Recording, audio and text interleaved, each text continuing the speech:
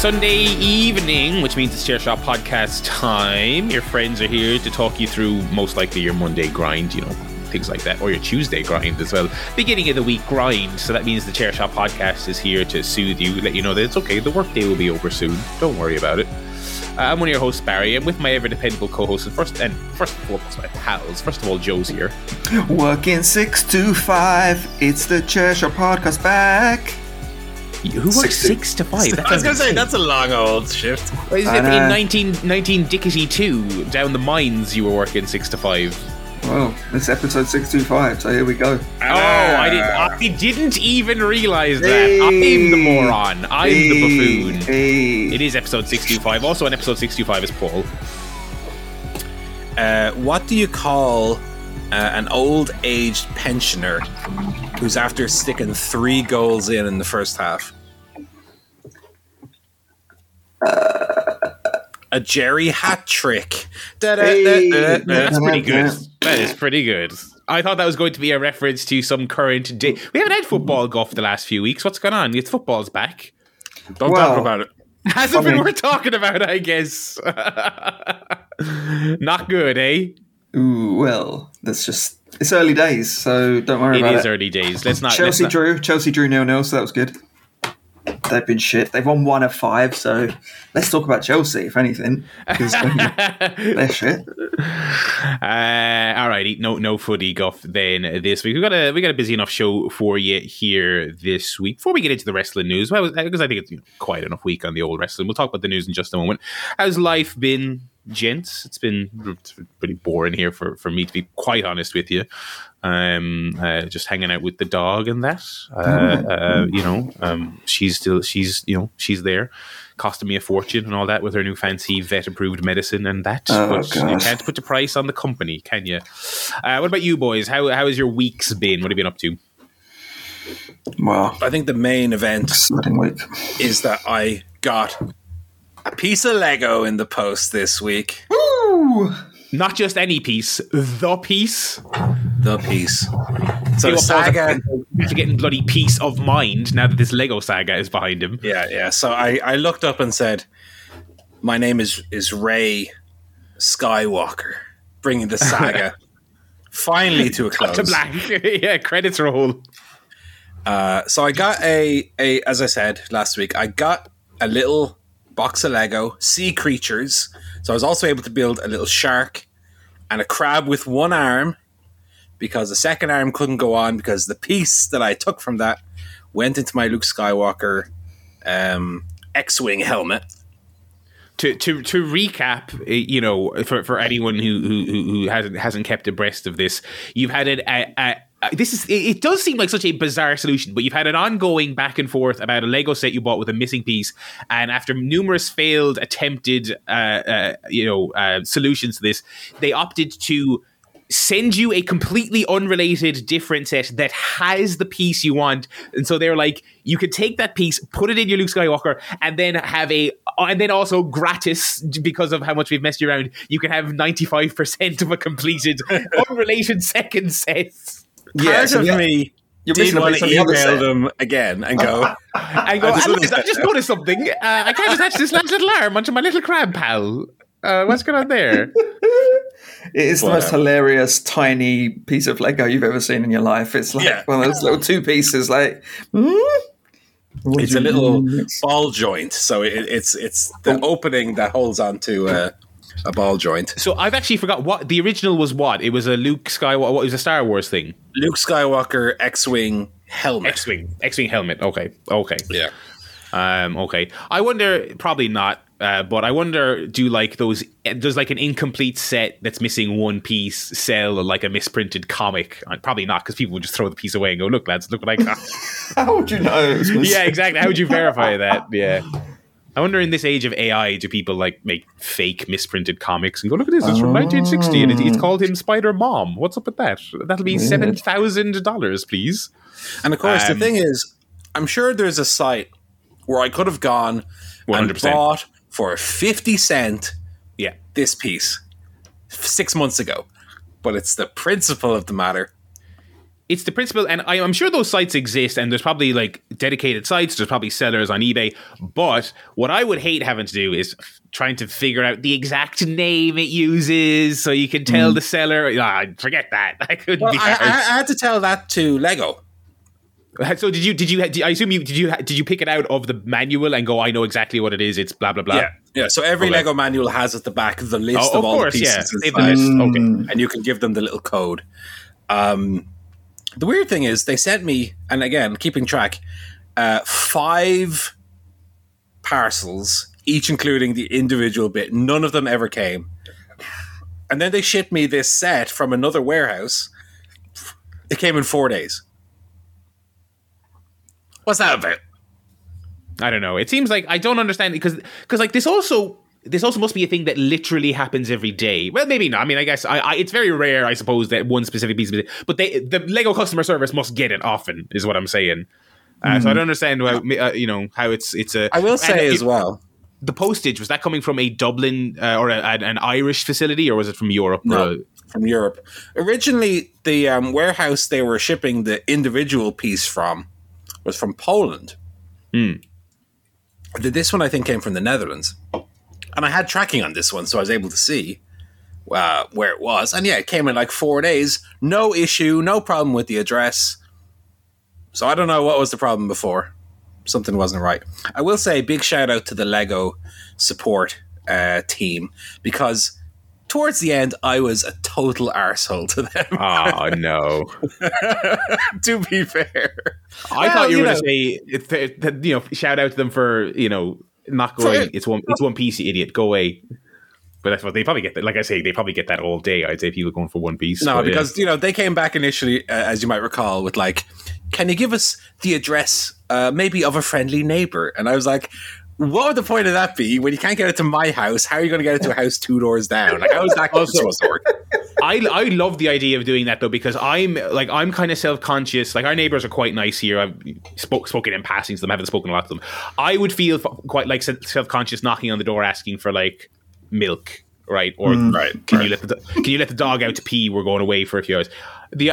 Sorry, I don't mean to bother you folks. I know you're like having dinner and stuff like that. I'm expecting one Lego piece in the mail. Could I entrust that with you? Very specific piece. Please don't open it because you may lose it. Right? Just accept it and then come straight to my house.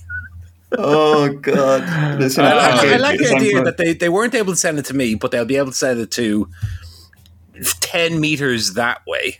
And anyway. It's over now. It's happened. The set is built. The little extra shark is built, which is great, by the way. That was a nice little extra set to have.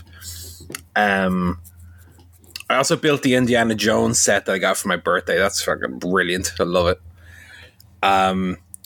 So yeah, I think for the foreseeable future, Lego Guff for me is closed. I don't think you're going to keep building Legos, assuming. No. I think I'll take a break. I've built so much Lego this last little while. You've done a lot there. You have done a lot of Lego. A lot of Lego. What else happened? Oh, I went to the dentist in the week because I love going to the dentist. I'll tell you that much. Right around the time of All In, I noticed that I had a little swelling above one of my teeth in the gum. Right? And so a Google search informed me that was most likely an abscess. As soon as we came back from London, I got a dentist appointment and went in and got it checked out.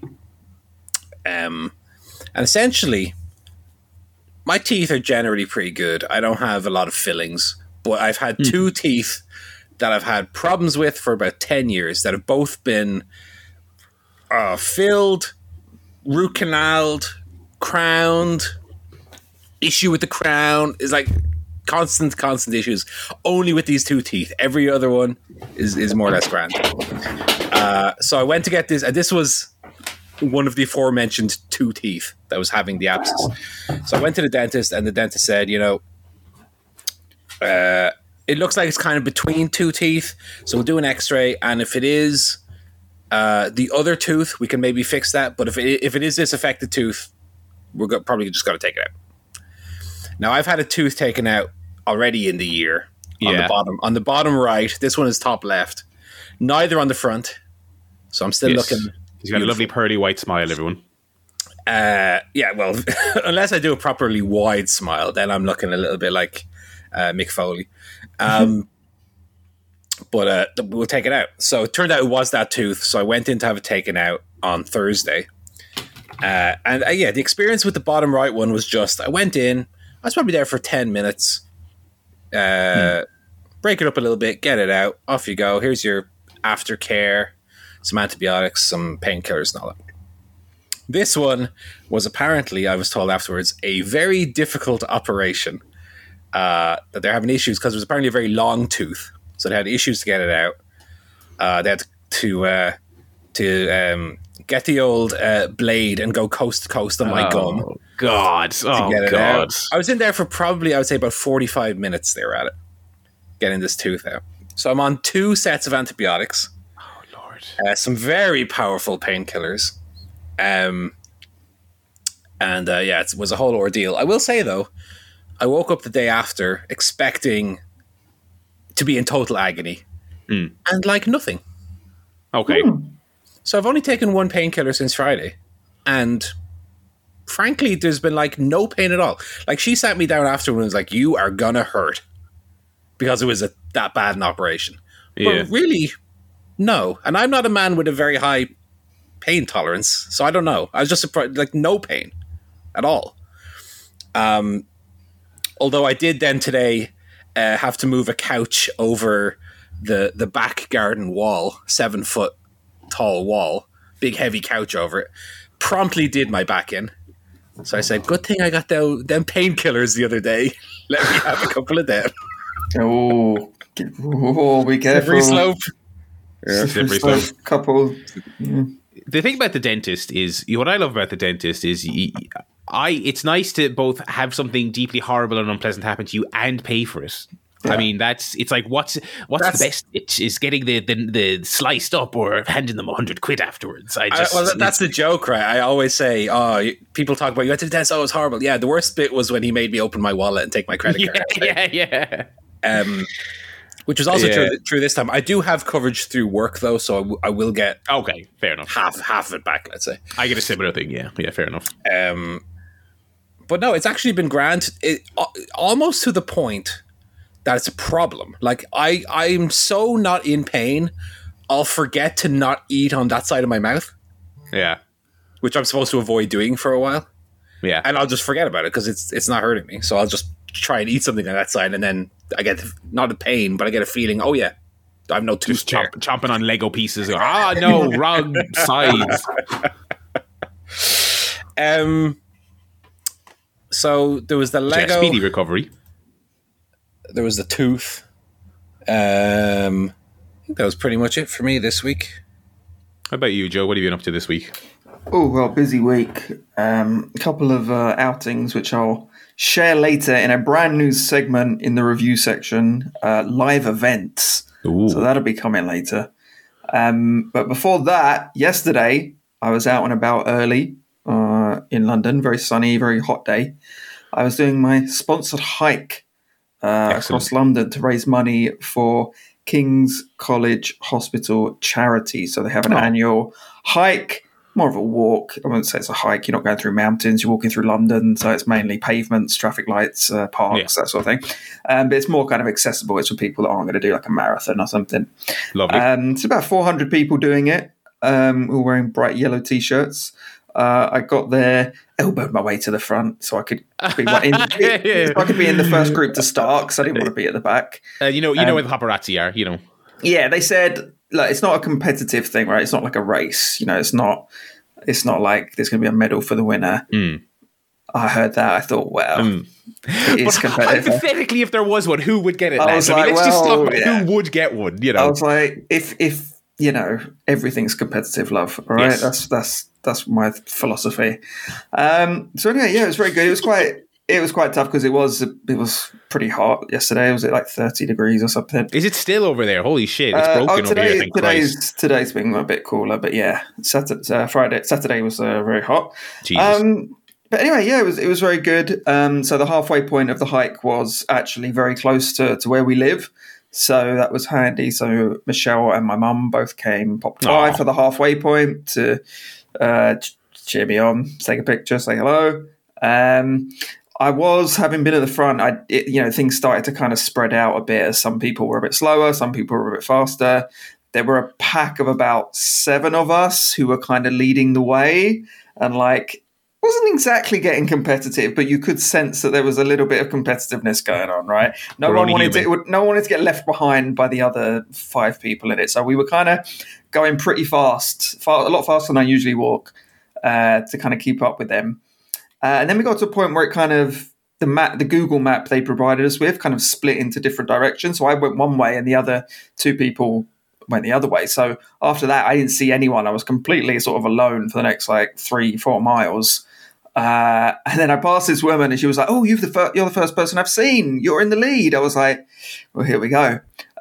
So I marched my way the last couple of miles, arrived at the finish line. I say that they hadn't actually inflated the inflatable finish line because I got there. Because you were there so fast.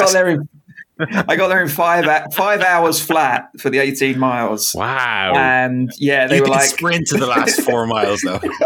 I did not sprint. I swear I was... I want to know where the other path went that the other 2 people went. They're just in Manchester now, I'm not sure what happened to them. Ended up on a Krusty Burger oil rig. I was just about to say, they're stranded in the woods somewhere.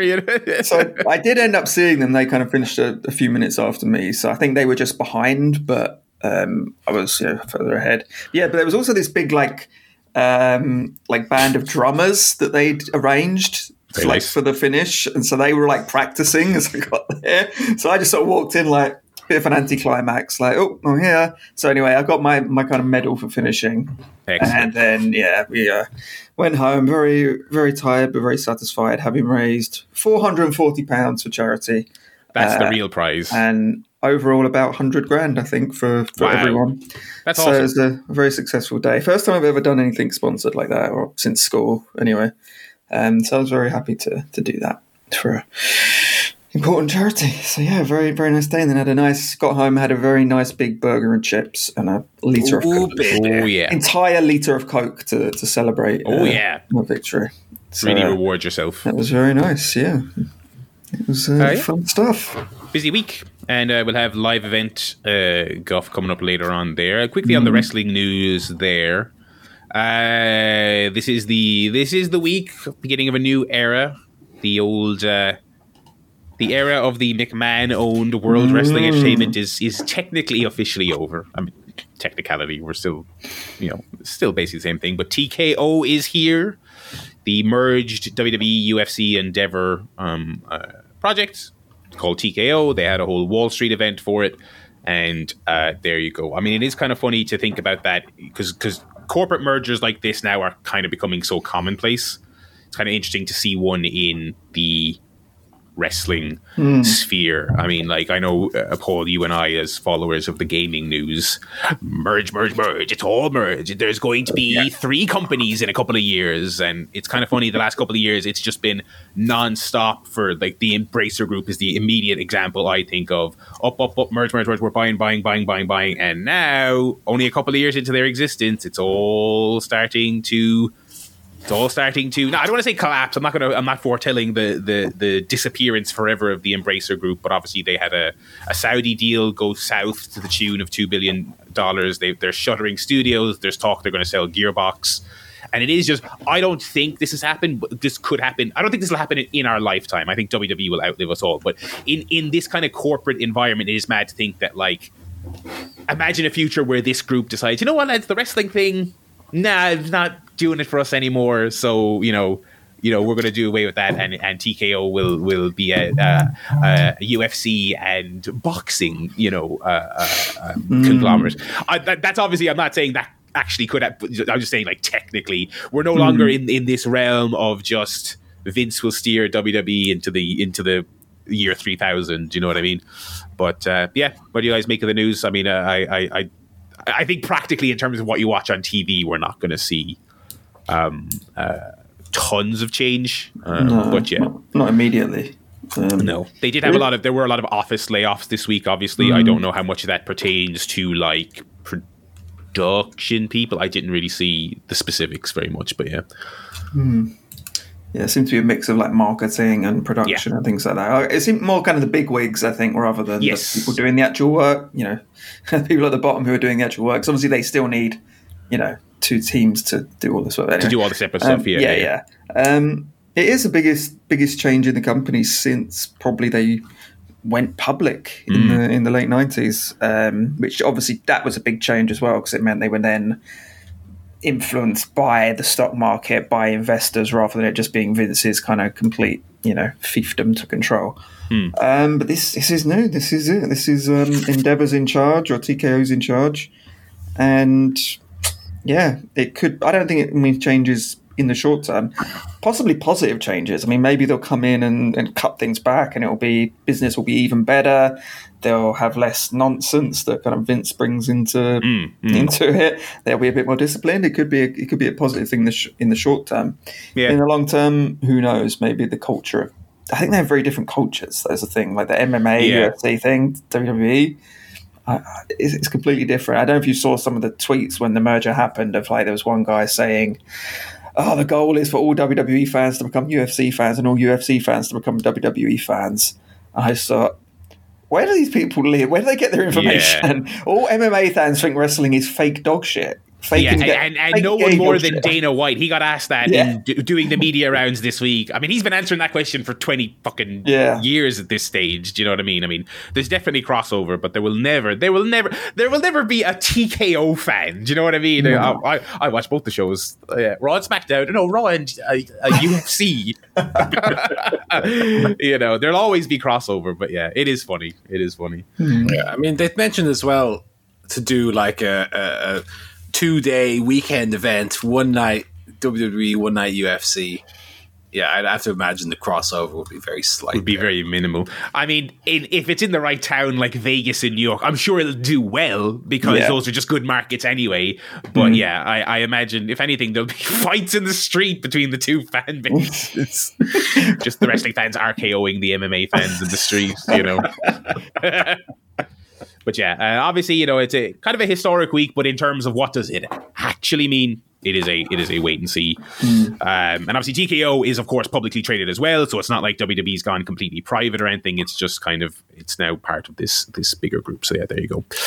Elsewhere in the wrestling news, it's funny because just up until a few hours ago, I was going to say, maybe we'll wait and see on the Jade thing, see if that becomes a little bit more concrete. But now, just like a couple of hours ago, it seemed like Jade is like reporting to the PC next week. So it seems like this is just happening. Jade Cargill, by all accounts, wrapping up with AEW and is NXT bound very soon. It's funny because despite being what you would think of as a fairly big coup for WWE, I almost feel like most of the reactions I've seen have been people going, yeah, this makes sense. Do you know what I mean? I think now that they've done the Statlander rematch, for Statlander got her actual real win, you kind of look at the lay of the land in AEW and you go, well, what is there for Jade to do? Do you know what I mean? It's kind of like her strength was in being the undefeated person. I do not think they can do another 60-0 year and a half. I just don't, you know. And I think this kind of plays in something we've talked about since the beginning of AEW, which is people should have their runs and then go somewhere else. Do you know what I mean? And do in Jade's case, like, I think if she is going to be a PC, but not just straight on to Raw or SmackDown, but she's going to be learning, I think that'll be great. Give her time to develop more than she got in AEW with their fairly bare bones schedule. You know, no PC, no house shows, no dark matches really. And then maybe in 3 years we're talking about her coming back. Do you know what I mean? You know, we've listed all the examples over the years of the people who have just stayed in WWE and just are running in circles. But interesting. I think even though it makes sense for all parties involved, I do still think you kind of have to look at it as going, that's one more star gone from the women's division. Yeah, what are you boys making of the jump? I mean, there's part of me that thinks, you know, this may be the AEW fan in me speaking, but kind of like Jade was kind of built there over the course of the 3 or so years, and really as she comes together, she's out the door. Yeah. I mean, we mentioned last week, it was interesting that her return seemed kind of underplayed out of nowhere. Yeah. I guess that kind of makes sense now. We're talking about the lights out for Jade and all that, and now it makes sense. They only brought her back to do business. Do business the right way. Exactly, yeah. Yeah. Do the favors. Let's bring back our Steve Austin podcast quotes. Yeah, I mean, I think it's a shame because Jade had, I think there was still a lot for her to do. She really had only stayed in the one very specific lane of being, as you said, the dominant heel champion. She hadn't really had many real feuds, back and forth feuds.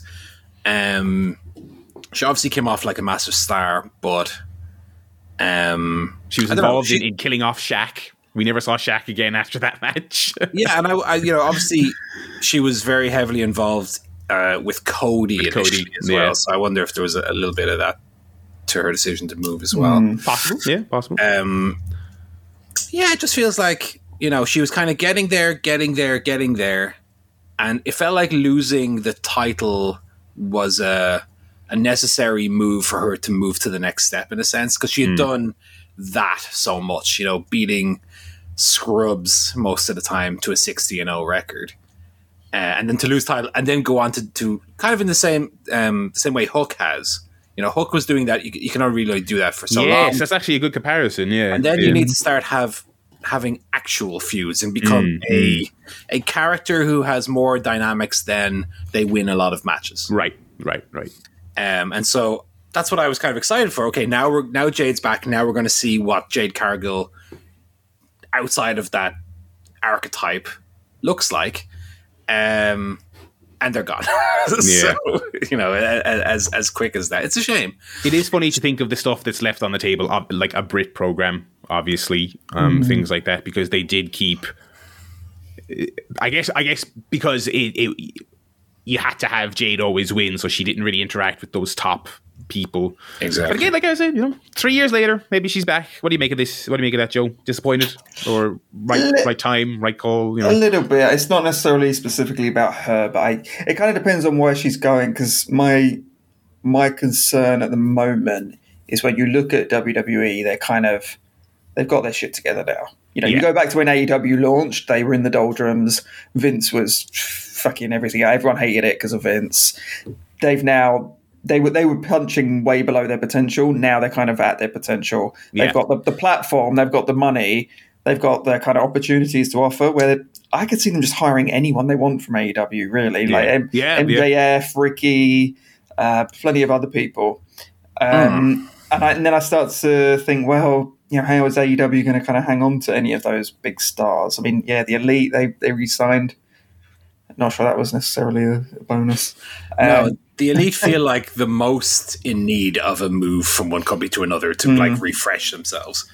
Yeah. Maybe it would have been better to split the Elite up. Obviously, they wanted to stick together and negotiate as a group. But I actually think if the Bucks had gone to WWE and Hangman had stayed on his own to kind of be his own man for a while, that would have been a better. That's actually, I never even thought. They are so often talked about like they're a unit, because I guess they are like as an act. That is actually like the Bucks before they even do a real feud. The Bucks have a year of dream matches they can do. Do you know what I mean? You could do a best of fucking 90 series with the Usos. People want that so badly. I didn't even think about that. Yeah.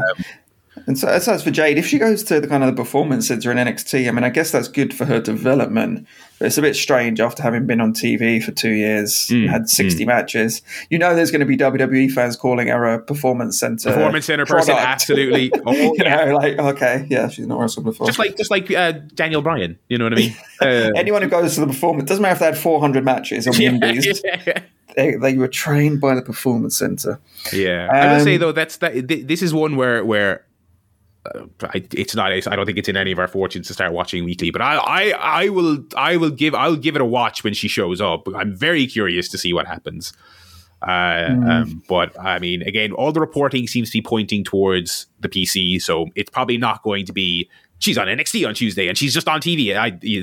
We don't know. We don't know. The other great part of this story is all the people talking about how they're going to help get her into Hollywood, and I'm like, just like all the other WWE when they made it in Hollywood. It's Sable, China. It's just a thing Lita, people Trish. say, isn't it? It's just a thing people say that, like, when you actually examine it, it's like even the actual successes, like Batista. Batista didn't get any help from WWE and getting into Hollywood. They wanted to stop him. They didn't want to plug Guardians famously. Like, it's like if she gets that, it'll be on. I'm not saying. I mean, it helps to be in the biggest wrestling company in the world, yes, but like it, it doesn't. If she gets there, it won't be because she made this jump. Yeah, that is a thing that I think it is. There are lots of things that wrestling fans just over the years just repeat out of Pavlovian response, and that is one of them. That if you go there, that's where you get all the Hollywood opportunities. But yeah. I do really like the like I said at the start of this. I do like the idea that she showed up. She was this shocking debut. She had the Shaq match, the longest undisputed streak in the company, and then left. I think that's how wrestling used to be. Do you know what I mean? I think that's interesting. If it leads to more movement between companies, I mean, I always think that's exciting. One thing WWE hasn't had for probably 5 years, if not more. The myth around the Raw after WrestleMania when you get all the surprises, they don't have any surprises anymore because everyone who was in NXT left or was called up. Yeah. So now to have a little bit of movement again, a couple of people per year move one way or the other. That brings back that element of surprise. You think back to the Attitude Era and you had a Jericho debut or Luger and everything else. That stuff's exciting. This was great. I mean, one of the best things WWE has done in the last couple of years, Cody showing up, winning, and having that series. Who can say that wasn't best for Cody? Remember Cody Rhodes' last few months in AEW? Yes. Yeah. I mean, it is so funny. So yeah, I think to say you don't have a similar situation with a Edge, let's say. Well, Edge had this run in WWE where he was fairly, from an outsider perspective, I would say fairly ho-hum. Yeah, but maybe he comes in and has aligns with Christian, has a really fun run, and we're all saying, "Oh my god, isn't it so great? He moved to a new environment." Yeah, we haven't talked much about that, but yeah, it seems like he was removed from the WWE website, then he was put back on, and it's funny. Yeah, I'm totally in the camp. I'm very ho hum on Edge, but you never know. You put him in AEW, Christian doing I don't want to say the best work of his career, but doing fucking great work, regardless of where you rank it. I think you give Edge a little 1 year run, team him with Christian, do your FTR series, split them, have them feud one last time before they maybe both call it a career. I'm with you. I think jumps in both directions. That is the fun, isn't it? That is what you hope to see. Dream matches. Remember dream matches? No. Goldberg against Steve Austin. Listen, that could still happen. All right, that could still happen. What happened to this Goldberg tour that he was talking about? Who cares? Goldberg is shit. Goldberg is shit. No one. But I would have listened. If he fucking came out in Wembley, I would have cheered. Well, yes, but he's a fucking. Anyway, that is the wrestling news for the week. We'll be watching the whole Jade situation closely. We'll talk about television there in a while. We have a quiz this week. We have a new quiz, except it's very similar to old quizzes we've done. Not like us at all to do that. Yeah. So it's similar to what we were doing with Tenable. I've forgotten what my pun name for it was. Perfectly Tenable? Perfect Tenable. So this one is called Place Your Bretts. Like Bret Hart. Yeah. I need to say that. It's not too many other wrestling Bretts. DiBiase. Bret DiBiase. Wow. Is he the one going to jail or no? Ted is. I don't know if Ted's going to jail. It's Ted Jr., isn't it? Ted Jr. and maybe Ted. And maybe Ted. Okay, Brett in the clear. Go on anyway, Paul. Star of the Marine 2. Yes. Ted DiBiase Jr. Okay, so Place Your Bretts is, again, similar to Tenable. The idea is name as many things as possible, this time under a time limit. Ooh. And what you're going to be doing... I hate a time limit. Go on. Is you're going to be going back and forth, placing your bets in terms of how many you think you can get. So I'll tell you what the category is. Barry might say, okay, in 90 seconds, I reckon I can get 10. Right. Joe might say, well, I can get 11. And then we'll reach the point at which somebody folds and allows that person to try and get the number that they said that they could do. If they succeed, they'll get a point. If they fail, the other person will get a point, and there's 3 rounds. Okay. I'm just getting my clock up here with my stopwatch. I was just Googling Brett DiBiase, so I missed most of that. I'm sorry. I just got to name. I've got to name things You got to name things. against the clock. Okay, fine. Well, you're gonna bet how many you can I get, got bet, and then okay. and whoever has the highest bet when the other person pulls back and says go for it. Right. You have to reach that, otherwise the other person gets the point. Okay. Go on. Okay, got Okay, it. great. So I don't have a coin here to flip, but we'll let not Barry go first because we don't know who's going to go first yet. That'll depend on the bets. Right. But Barry can place the first bet. Okay. Okay. So again, you're going to have 90 seconds. 90. Okay. First category is wrestlers, and you might remember this category from a few weeks ago. Wrestlers whose surname, in the event that they have a 2-name, first name, last name, surname, or gimmick name, in the event of a name like Kane, that starts with the letter P. Okay. In 90 seconds, I could do, I'm going to say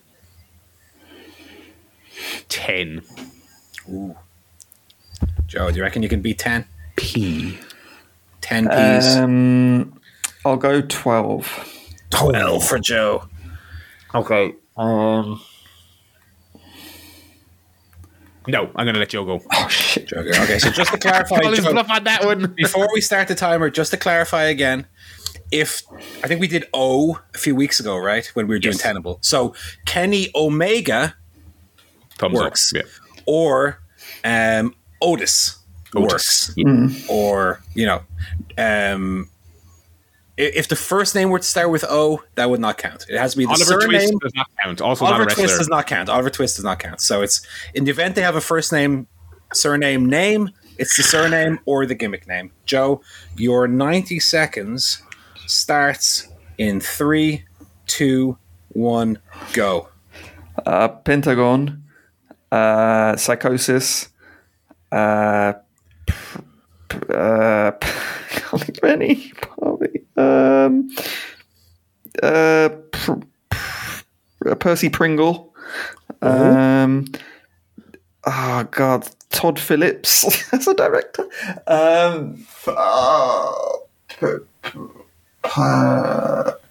Panama Pantera. Words. These are just words. God, I'm blanking. It's an AWT. I wouldn't have gotten some of these, and I've only got one in my head now, so I'm glad I passed on this. I'm going to have some more conservative guesses for the next 2 rounds. Yes. Well, it depends on the question. These name ones are hard. Peter.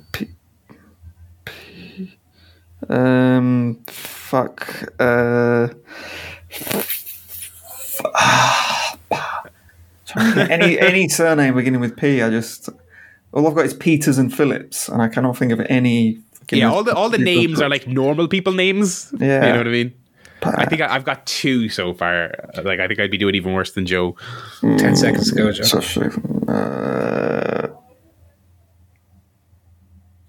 That's hard. No. Joe, your time is up.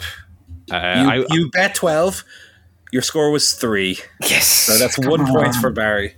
I had Pepper Parks and I had The Patriot. Okay. They both would have been valid answers. Okay, so 1-0 to Barry. Round 2. Page. Joe, Shit.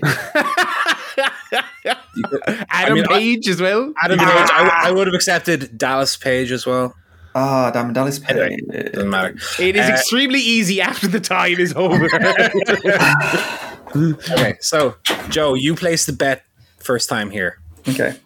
Wrestlers whose surname or gimmick name starts with the letter J. 5. Okay, Barry, can you do more than 5? I think I can do 7. Joe, back to you. Can you beat 7? Fuck, should I go with it? I'll go No, I'll let Barry go. Fuck it. All right, Barry. You have 90 seconds to name 7 people whose names start with J. Starting in 3, 2, 1, go. Jesse James. Jeff Jarrett. Karen Jarrett. Did you have any other siblings or relations in this? The Jarrett children. Okay.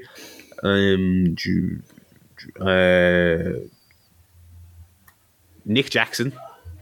Matt Jackson. Oh, shit. Will you give me him as a wrestler? Rampage Jackson. He's had a match. He has had a match.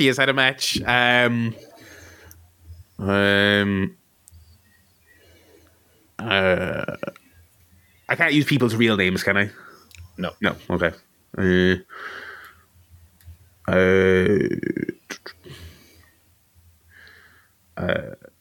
Oh God.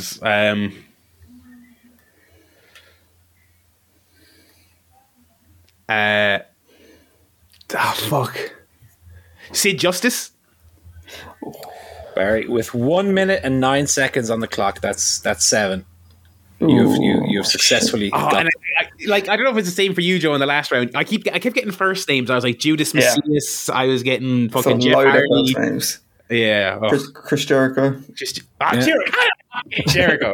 I had people texting me the last time we doing this quiz, going, "How did you get Amasis before Kenny Omega and Randy Orton?" I was like, "I don't know." Lee Johnson. Yeah. Yeah, probably a lot of Johnsons. Jerry Jarrett. I didn't get Jerry Jarrett. There's also a third young buck that doesn't wrestle anymore, I don't think. Oh, yeah. But Malachi Jackson, I think. Anyway. Yeah, I'm sure there's a lot of J's in the lucha world as well. Okay. So that's 2-0 to Barry. Joe, for pride, we'll go to the final round. Okay. Barry, you're to bet first here. Wrestlers whose surname or gimmick starts with the letter B. Oh, God. 4? All right, Joe. Can you beat 4? I do 6. 6? Jesus. Okay. Yeah, I'll let Joe go on this for pride. All right, Joe. 6 B's, please. Your time starts in 3, 2, 1, go. I've already forgotten the one I thought of. Barbarian. Nice. Oh shit! What did I just think of? Bradshaw. That's a fun. Yeah. Blade. No, there's no one called Blade. Blade. There is, yeah. I will accept. Butcher and the Butcher and the Blade. And the third one. The Bunny. Correct. What did I? Oh, God, I forgot that one. This is so annoying.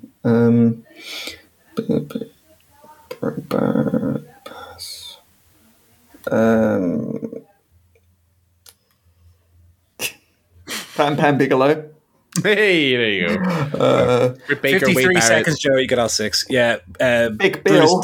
Brutus Beefcake. Bruce Beefcake. Big Bill, yeah. Parker Boudreaux. Daniel Bryan. Bear Bronson, Bear Boulder. There's lots. Action Bronson, he's at a match. Oh, Yeah. Brunson, So our score is at the end of this first edition of Place Your Bretts. 2-1 to our winner, Barry. Well done, Barry. Hooray. Did anyone catch the meta? Our letters today were PB and J. Very good. We all love peanut butter and jelly on this show. Yeah. God, the time element does make it a bit quite intense, I must say. Yeah. I was thinking 60 seconds originally. I thought 90 will probably be a better amount to. Otherwise, we'll be sitting here for 10 minutes while someone goes J. Well, yeah. And there was already a lot of that, So that was Place Your Bretts. That was good fun there from Paul. Thank you very much for organising. We'll jump into wrestling this week here. We'll kick off with Dynamite from Sin, Nat. We had John Moxley defending the International Championship against Big Bill. Moxley, obviously the babyface here in his home state. I kind of like this as a little bit of a table setter for the Mox era of this title. I'm imagining it'll be much like Cassidy. It'll be a lot of weekly challenges, and it'll probably be. I'm going to do the John Moxley match in place of the Orange Cassidy match, which is we're going to fight and scrape and claw and brawl and bleed. Yeah. And I was like, I'm up for that. That's good by me. And yet another good showing from Big William. I like the idea of the international title being, for a couple of weeks, you get a showcase of this person's style.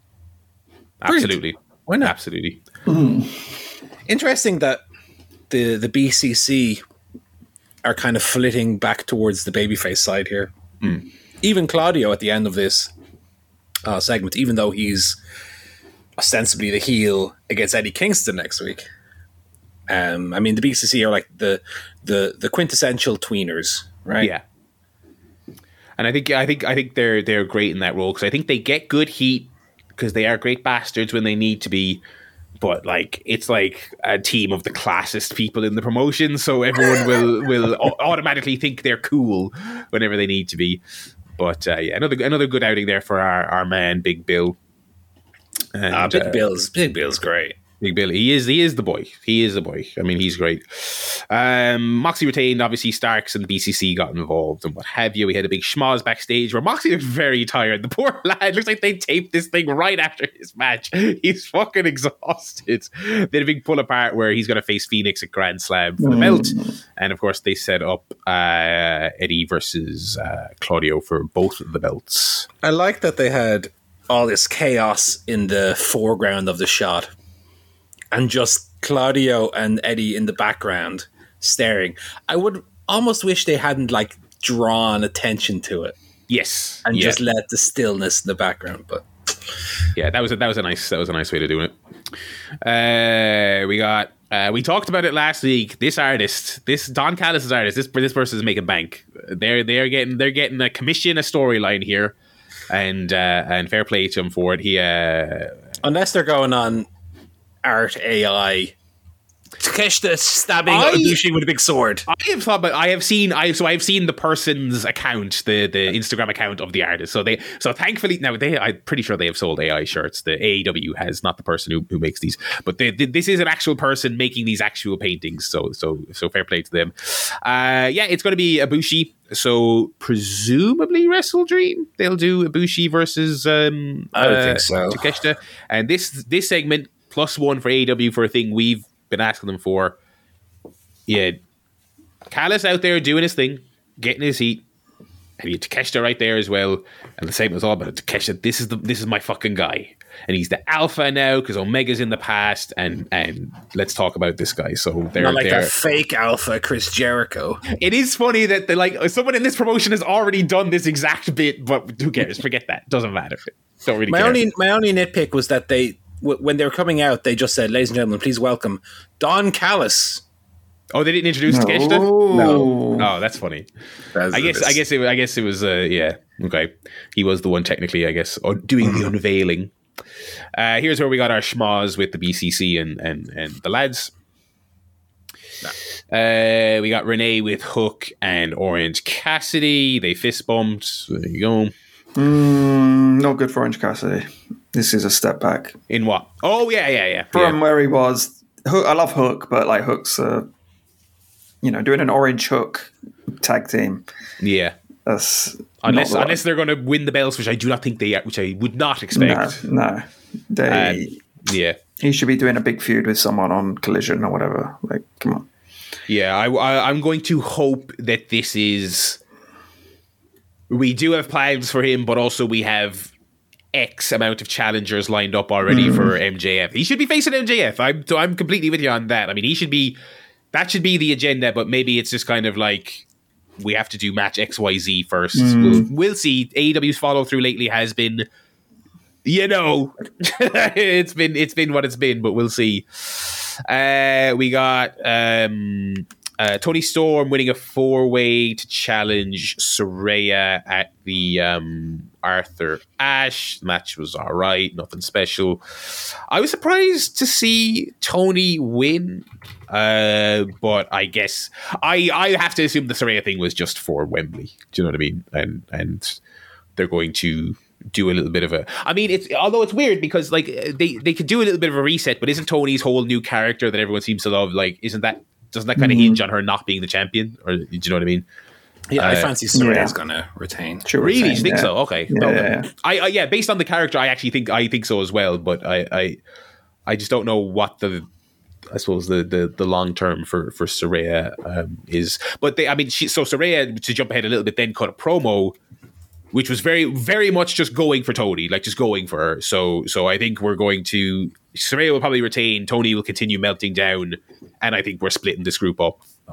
With Ruby probably staying with Saraya, I would think, and Tony probably going babyface, which I think people are already cheering this act anyway. So it's like, why not? I guess why not break up the heels and do that? We got the 7 millionth segment where Chris Jericho and Sammy Guevara talked about them as a pair. I just didn't give a shit about How many times can you hear Sammy Guevara go, I'm not here to be someone's sidekick. I'm here to be at the top. I feel like we've had that exact promo 10 times. But also, one of the big stories of this year is just him just categorically like having a big program, being a main eventer and it not working.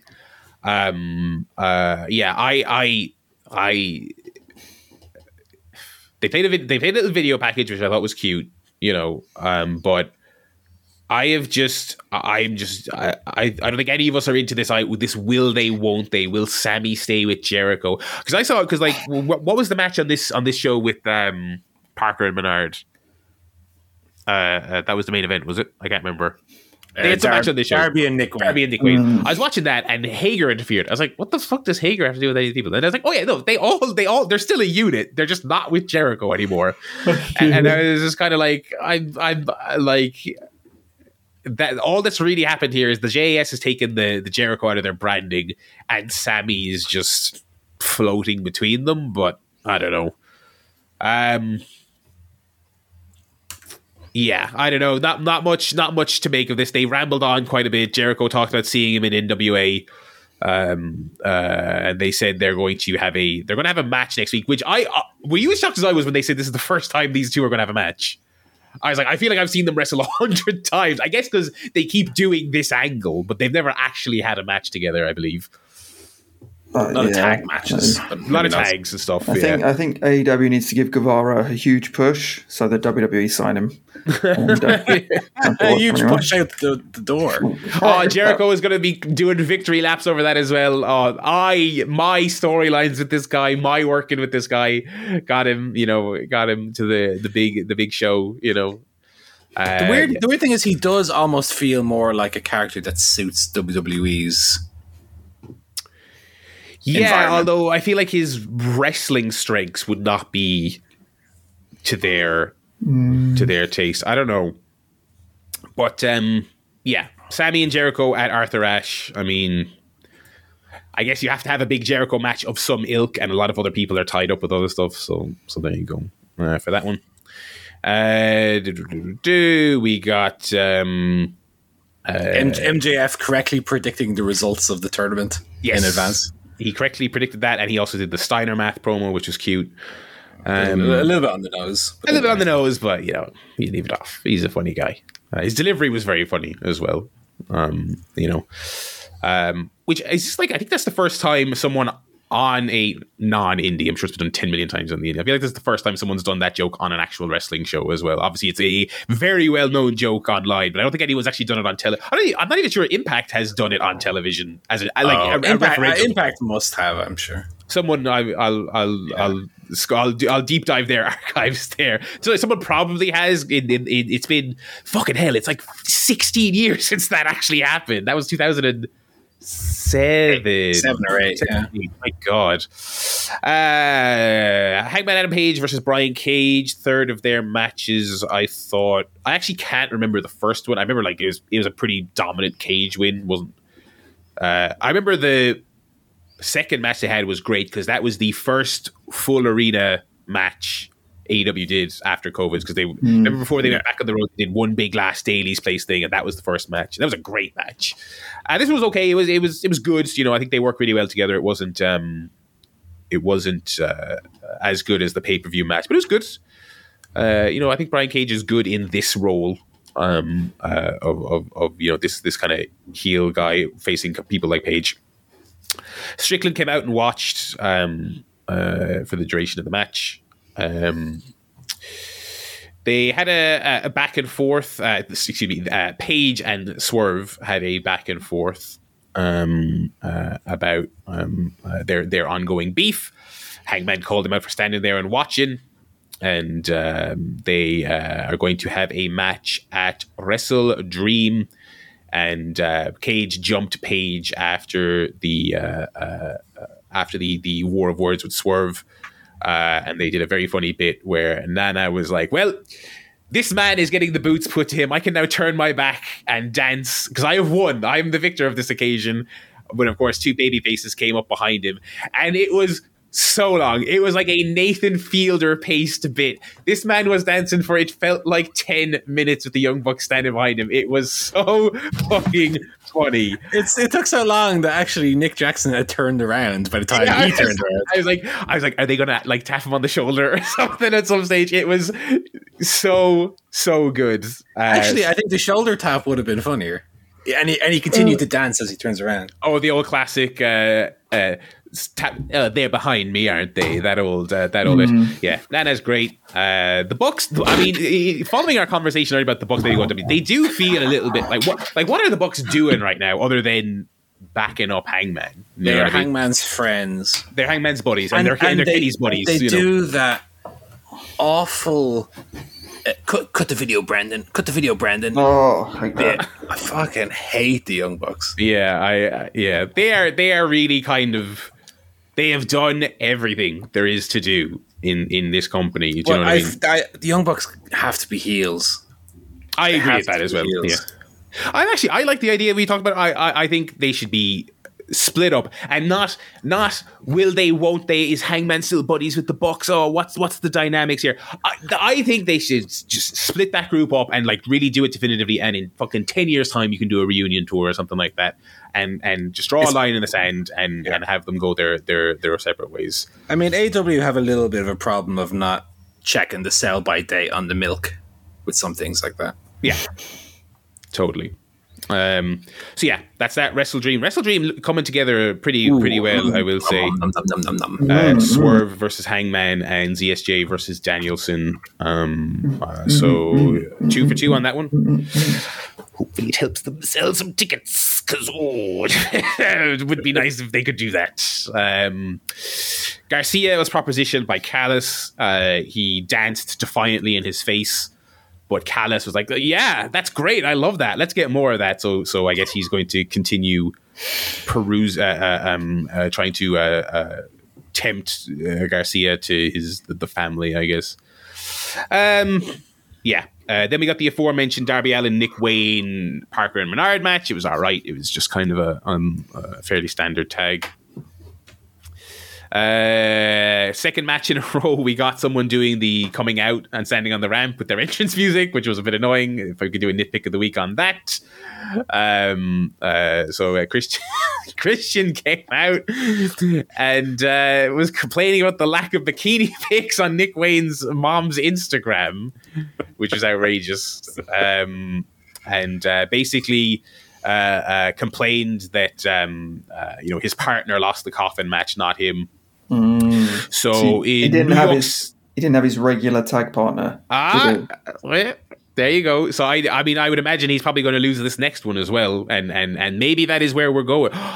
Is Luchasaurus getting kicked to the curb soon? That is actually very interesting. Yeah. So in New York City, baby, love the Mets. We're getting Christian and Luchasaurus versus Sting and Darby, and maybe Luchasaurus takes the pin in that one, and Christian's like, if only I had a partner / possibly my brother. If only I, the TNT champion, had a proper partner. Yeah. I love love it. Like, funny if Christian kept the belt after a split after separating. Oh, that would be amazing. That would be so good, because I love how he's not even doing the silly TNT championship holder. He's just calling himself the champion now, which is even better. So that was good stuff. And also good stuff. We had Samoa Joe defeating Roderick Strong in the Grand Slam Eliminator Tournament Finals. Good match. I do like, while he's doing his wacky giant glasses and neck brace routine, that Roderick Strong is doing normal matches. Do you know what I mean? Because he's Roderick Strong and he's really good. And I would wouldn't want it to descend too much into comedy. But Joe beat him. Did they do a schmoz after this? Oh, they did, yeah. So Cole came out, and they did a thing where Roddy was like fine after the match, but then he saw Cole and he went, "Oh, my neck!"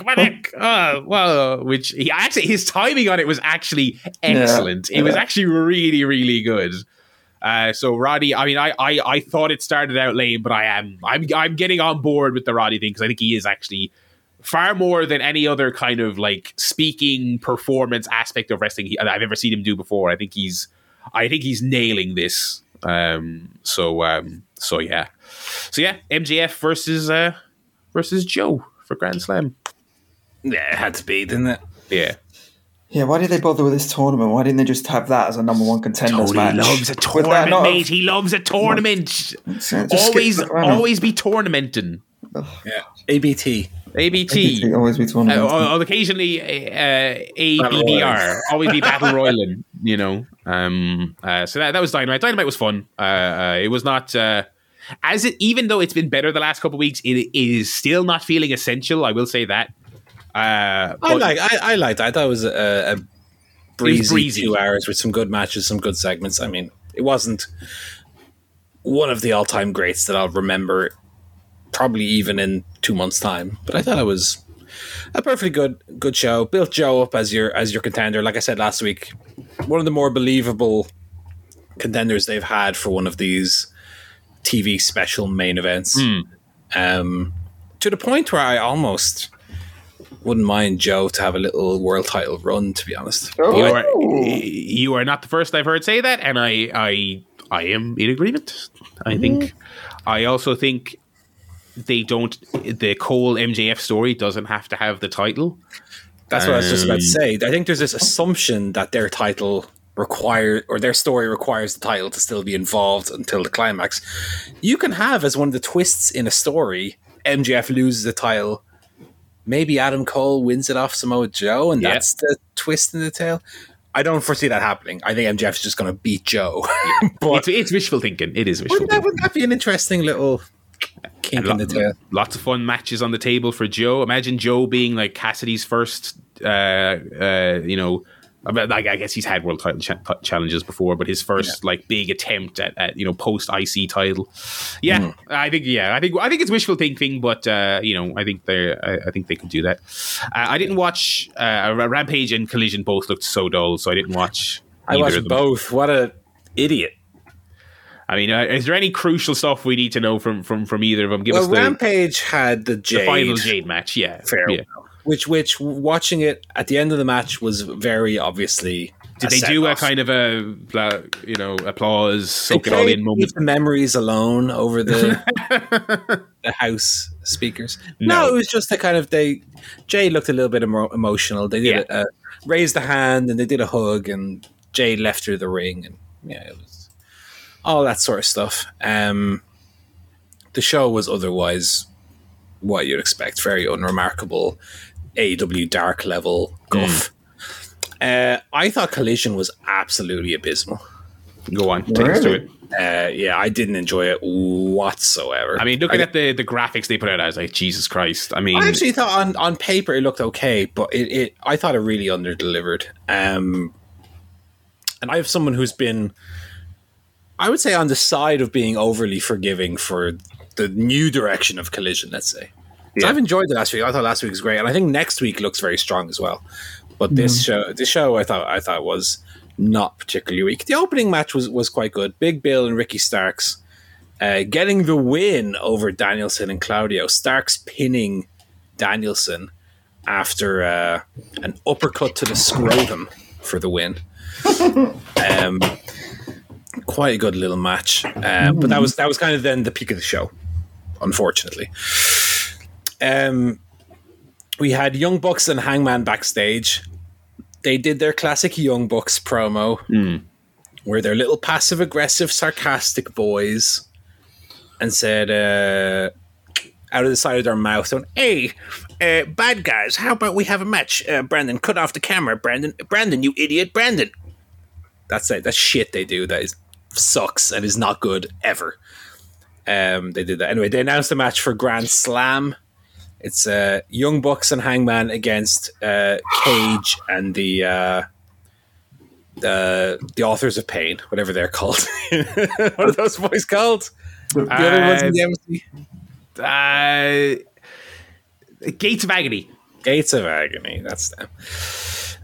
For the Ring of Honor World 6-man titles. So Hangman and the Bucks could win that. There was a Powerhouse Hobbs and Miro video package. Just on the Bucks potentially winning those 6. I mean, again, that is such like placeholder. Yeah, give it to the Bucks because it's something for them to do. You know what I mean? That does. I assume I have to imagine they're winning. They're probably not going to beat those 3 with the Gates of Agony and Cage. That would be a silly thing to happen if it did. Yeah. Then we had FTR against Iron Savages, Boulder and Bronson. Was that any good? I like Boulder and Bronson. Were they any good? It was okay. I haven't seen them since they became a trio because they used to be the Bear. Bear Country. Bear Country, right? Yeah. Now they've got this other lad who does the promo. It wasn't bad. I mean, it gave them something a little bit different. It was I can't remember this catchphrase, but it's like drinking sauce and being horse or something like that. It was okay for a little. Well, it seems like they're doing an acclaimed scissor style innuendo of their own, where it's like they do a like as if they're parting a pair of buttocks and do like a thing. It's like too close. Wrestling is finally getting back to what it was all about. But it's like too close to the scissoring. It's like too. Maybe it's on purpose because they're going to feud with them or something. Maybe. Have you seen? Have we all got our pre-orders in for those custom acclaimed trios titles? Yeah. I mean, I there are some men coming to break my legs, but AEW got their $4,500 out of me. Yeah, I mean, I hope the titles are big enough because I will have no other clothes to wear. Yeah, you'll be wearing them over your barrel with the suspenders, Anyway, potato sack. I mean, the match was fine. I mean, I as I said before, I think Bronson has a good enough look that I think he could do it as a singles. The other fella is too. Don't say too cuddly and nice again. He's too cuddly and nice. He's too cuddly and nice looking. Sorry. I can't believe this. I will say, though, they did hit him for the finish with a lovely powerplex, which was great. Which we were bigging up last week. Love the powerplex. I mean, the match was fine. FTR now are another team. What's going on? What's the plan? Well, what they're doing is they're just having matches with like up and coming teams. They said that. Yeah, they did say that. Yeah. And so the Workhorsemen came out and challenged them to a match at All right, I like the Workhorsemen. And later in the show, they were challenged to a match at Wrestle Dream by Australian Open. So that should be good. That'll be good.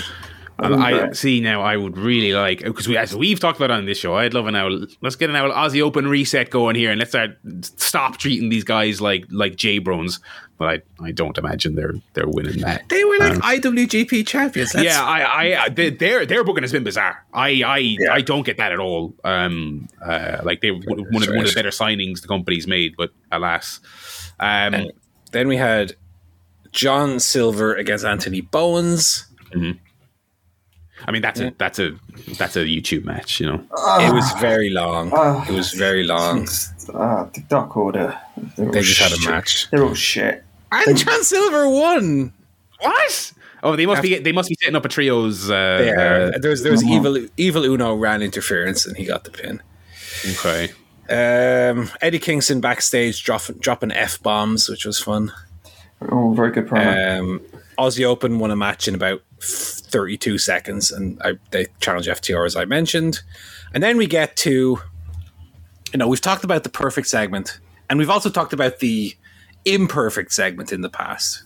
I think we need to come up with a new category, because what followed here on Collision was maybe the deadest I've ever seen a crowd at a wrestling event. For Andrade El Idolo versus Scorpio Sky.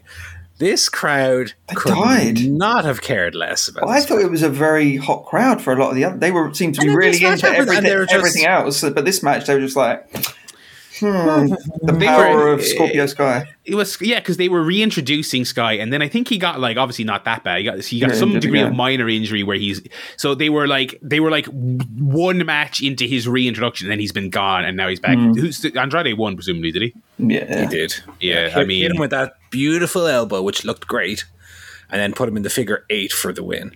Very nice. But the crowd were just looking out a window. They were scratching their legs.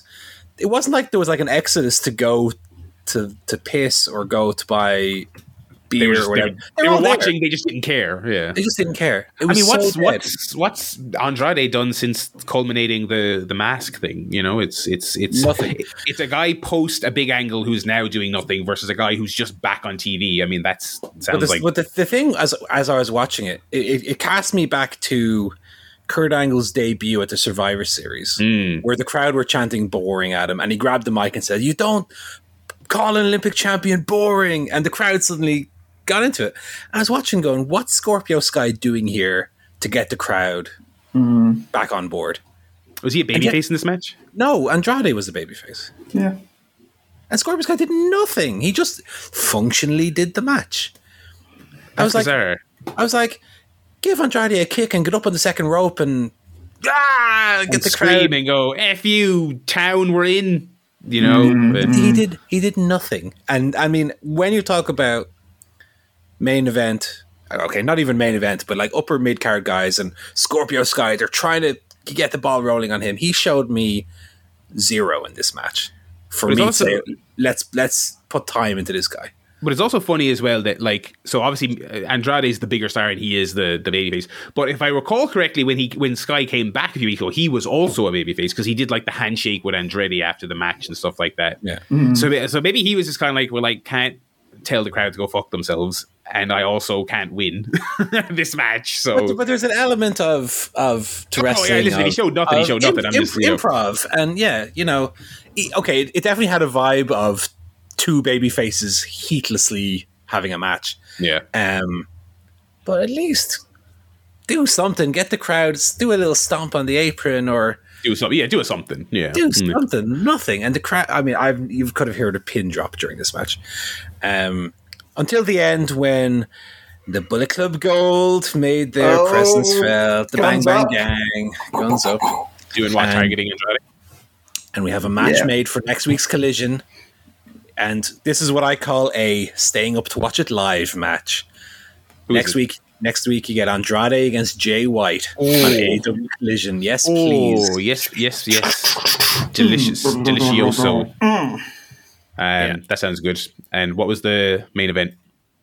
The main event. Well, hang on. Before we get to the main event, we got to get to the second dead crowd match of the evening: the Righteous against the Hardys.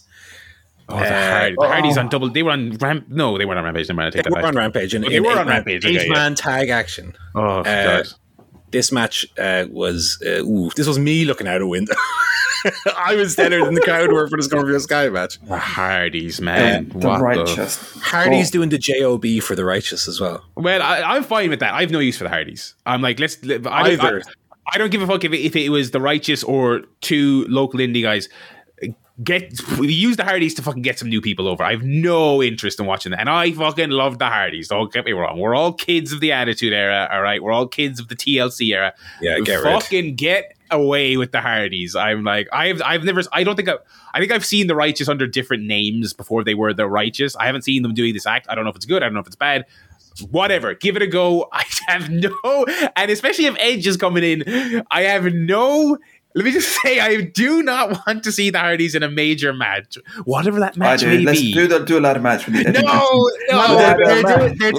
they're doing TLC 3 with they bring the Dudleys in. Yeah, bring Brother Devon and Brother Ray in. Honestly, if they're going to do it, they should bring those lads in. They 100. If they're going to do the two teams, they should bring. Yeah, why not? I mean, why in the main event of AEW Rampage? Can't wait. I mean, they've already because when the Dudleys and the Hardys were in TNA, they did more than their share of callbacks, but obviously they could never get Edge and Christian. If as much as I'm just saying I don't want to see the Hardys and I don't want to see them do an Edge and Christian series, if they're going to do it, and as annoying as Bully Ray is, I would absolutely give the Dudleys a call, because it's like if you're gonna go for the nostalgia, go for the fucking nostalgia. Do you know what I mean? But oh my god, the Hardys. Anyway, also before our main event, Ricky Starks was interviewed and he said, "I don't think Jay White against Andrade is enough stay up late material for the Saturday night Collision Colliders. Let's also do Ricky Starks, Bryan Danielson in a Texas Death Match. See us next week." What? I didn't hear that. I said, yes, please. Yes, please. I'm raging. I'd be staying up to watch that. Oh. Yeah, so next week's Collision is looking like there's some tasty morsels for us. Main event was Statlander against Britt Baker. Statlander got the win. A roll through of the lockjaw, got the shoulders down for the 1-2-3, and as Statlander was celebrating, who's that in the crowd? Julia Hart looking on, saying, "Give me that belt." Just like stabbing what the fuck are those dolls called? Voodoo dolls. I was like, why does that escape me? I don't know. It's like a little Chris Statlander. So this show, so much shit in the middle of it. Matches that with dead crowds, nothing happening. 2 good matches made for next week, notwithstanding, and a good tag match at the beginning. I think the weakest Collision they've done to date. Okay, well, hopefully next week. Joe might not disagree. I think for me the weakest was more one. thumbs in the middle. I didn't think it was that bad. There was some When I was watching Scorpio Sky and The Righteous, I was kind of getting into I could be doing literally anything else right now territory. You didn't stay up for that one, did you? Yeah. Why did you stay up for that? I watch Collision live every week. You buffoon, Joe. Because then Saturday I have free for watching football and not worrying about fitting a 2-hour fucking wrestling show in. That's fair enough. But yeah, the middle of this was a total slog. But luckily we got some good matches for next week, so not all is lost. Joe, you were a bit softer on it. Thought it was all right. I thought it was a middle of the road kind of thing. It was all right, not great. Hopefully next week we can say, well, it was a filler episode because this one was a banger. Sounds like next week. That's fine. That's Wrestling Guff. So yeah, lots to look forward to, and obviously, so we've got a big Collision, but also next week is also Grand Slam, which will be. Maybe that's why they're doing a big Collision, because Grand Slam's going to be. But Grand Slam is not from Arthur Ashe, funnily enough. So they'll probably do a bigger than usual Rampage, because they'll be taping that at Arthur Ashe. Collision is in. But it's not being billed as Grand Slam Collision, though. It's only Grand Slam Dynamite and Grand Slam Rampage. That's what I'm saying, because it's not in Arthur Ashe. Yeah. So Collision is just a big episode of Collision. Interesting though. They could still have that branding for the week, surely, even though it's not in the same. No, if it's not in the tennis venue, it's a tennis thing. I know. Yeah. But have some other branding for it. Then have it as do something with it. It's the biggest week in fall in AEW. You got Grand Slam and you got Pumpkin Spice Collision. AEW Shuttlecock Collision. Anyway, that's the Wrestling Guff this week. We'll follow up on those big shows next week. Talk about the films here, and I will jaunt to the talkies for the week. I watched, following on from a few weeks ago when I watched Possessor, which I absolutely loved, from Al Cronenberg Jr. Hijo del Cronenberg. I watched his 2023 joint, Infinity Pool, with Alexander Skarsgård and Mia Goth. I mean, they were definitely thinking of Mia Goth when they wrote this film. It is the most perfectly weird, unhinged character for her to play of her young career. So Infinity Pool is sort of like if you crossed White Lotus with some sort of it's a Cronenberg body horror. White Lotus basically is the way I describe it. I actually don't want to get too much into the plot, because despite the fact that this was a reasonably well marketed film for an oddball R-rated Cronenberg thing, the marketing was pretty good for it. I actually didn't really know what it was about, because the marketing made sure to obfuscate that to a certain degree. So I don't want to get too into it. Basically, Skarsgård plays a guy on vacation in a very White Lotus-esque location in a fictional country that's kind of shown as to be very kind of there's a harsh border between your fancy White Lotus villa and the normal folk, right? You don't want to go out there and be sullied by them normal folk. This couple meets Mia Goth and her boyfriend. They are regulars at this. I'm just going to keep calling it the White Lotus because it looks so much like it. It is so that type of tone, and the themes of the film very broadly are just the insane hedonism and endless kind of like, you know, indulgence of the rich, right, of the super rich. They meet this couple who are regulars there, and they start getting intoxicated with their way of living. And there is a supernatural twist to the film that I won't spoil, but very much like Possessor, you know, Possessor doesn't go over the top with its sci-fi fantasy stuff. It's kind of just, they're just kind of very matter of fact about it, and the film itself is relatively grounded. This one also is as well. It's not super high fantasy. It's not super deep sci-fi. There's just a sort of sci-fi fantasy element to the plot that allows it to go in some bizarre directions. And I thought it was great again. I not quite as good as Possessor, but I thought it was really, really, really great. Really unsettling, obviously, really weird, tons of very odd visuals. It's violent, but it's not as grotesque as Possessor. I would say it's probably more watchable than Possessor if you are put off by extreme levels of gore, but it's off-putting in other ways. It's a very weird film in a great way. And yeah, I mean, El Hijo del Cronenberg, he is quickly becoming one of my favorite filmmakers these days. It is great. And as Skarsgård, great as he usually is. I mean, Mia Goth, I'm a huge champion of the goth. And like, this is the most, like I said, he must have been thinking about her when he was writing. This is like, there's one fucking actor I have to get for this film, because she flits back and forth between kind of this kind of ditzy, airy fairy, could be straight out of White Lotus character, and then mental Cronenberg psychopath character that you won't, just goes completely off the wall. Great.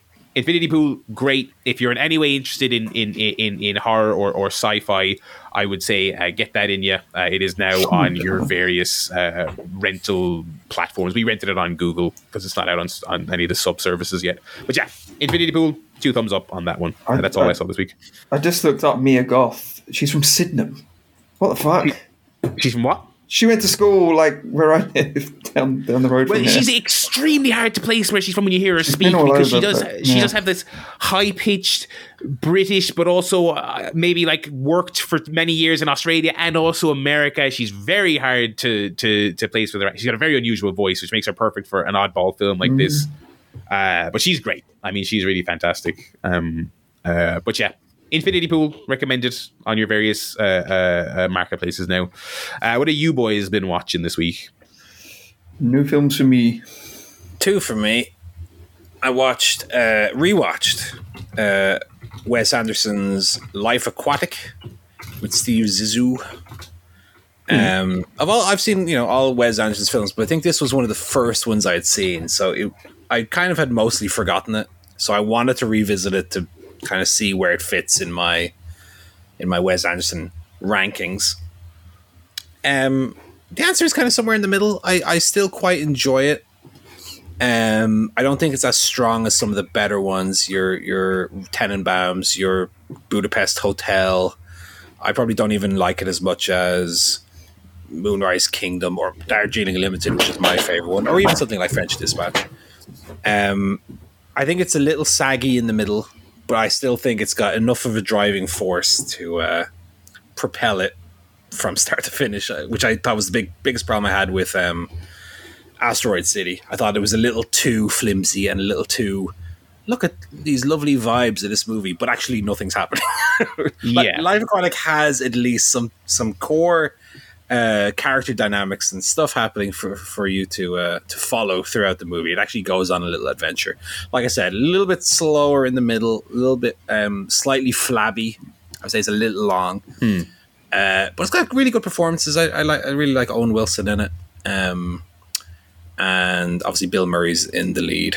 It's very Wes Anderson-y. It definitely, it's him in full flow by this stage. I think Tenenbaums, you're still only kind of seeing flashes of what we were to get. I think by Life Aquatic, he's full on doing the Wes Anderson thing.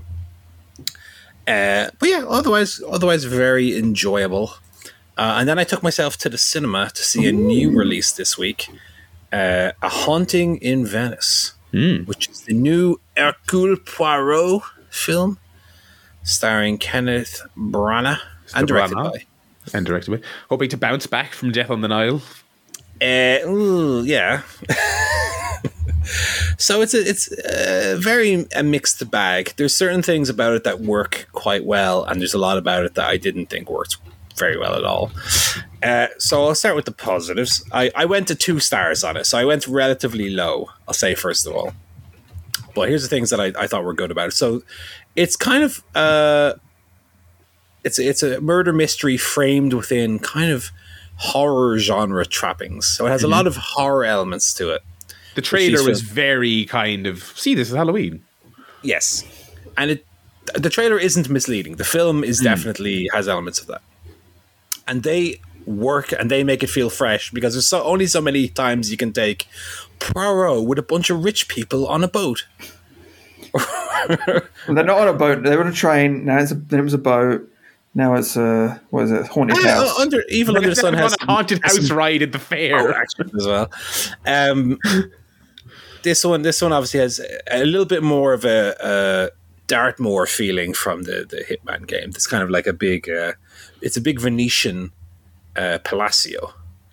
Big, so if you've watched Mission Impossible recently, you'll recognize some of the Venice locations from that, or Don't Look Now, which I also watched fairly recently. A lot of Venice-based films. So the horror stuff works and differentiates this kind of movie from your typical, even your Glass Onion and Knives Out, which can all kind of have the same kind of tone and feeling to them. This feels like it stands out a little bit. Good cast. Tina Fey joins as a semi-autobiographical Agatha Christie type character. And I think it's the best looking of the 3 films as well. There's a lot of interesting camera work, good edits, snap edits. There's one bit where there's a match edit where someone falls into one of the canals in Venice, and it kind of match cuts that to a boat coming out. I thought it was very well done. So on a technical level, I thought it was quite well done as well. Now for the negative, I think as a murder mystery, I think it's the weakest of the 3 Branaghs. Okay. The clues that the breadcrumbs it drops for you are either way too obvious, or they just don't allude to things at all, which I always hate in a murder mystery, where in the reveal, they show you information that you weren't privy to up to that point. So you're like, well, I can't work it out then. You're like intentionally hiding information from us. So there's too much contrivance, too much. As I said, the reveal is weak, one of the weaker that I've seen, and I'll include the Knives Out films in that as well. So I definitely, from a story point of view, didn't get along with it at all. I didn't like much of the performances in it either. I thought performances generally were poor across the board. Who'd you have in this one? Well, I presume they had a lower budget because a lot of the cast were not people whose names I would necessarily recognize, apart from I mentioned Tina Fey, Branagh. There's a few faces you might recognize. You have Kelly Riley in there, Michelle Yeoh, who was probably one of the better ones. Jamie Dornan, who I really thought was rubbish in it. He's Branagh. Dornan. He didn't convince me in this one. And yeah, I just thought it was pretty weak. Weak in pretty much every non-technical aspect, really. I'd say it's better than Death on the Nile. I thought Death on the Nile was absolutely horrendous. This one is and also it's quite short. You're looking at about 95 minutes, not counting the credits. So you're kind of in and out, and it moves along at a breezy pace. I would even say at times a little too breezy, where there's 1 or 2 scenes feel like are maybe missing from the setup. So I give it a thumbs in the middle, slightly down for me. Okay. Watch Evil Under the Sun instead. If you're in the mood for a Poirot style adventure, dip into the back catalogue.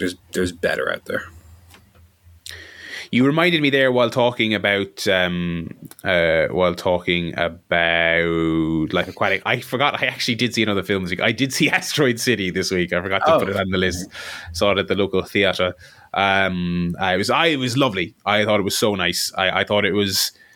It's so funny to me that the go-to thing for people when they want to show off an AI is, what if Wes Anderson made Batman 3, the Joel Schumacher version? It would look a little something like this. I was like, it's so funny that the reason they do that is because even if this isn't your favorite Wes Anderson film, it's so densely packed with heart and personality and by gum old-fashioned filmmaking with a proper set, and it's mattering where people stand and that, and things in certain places and that.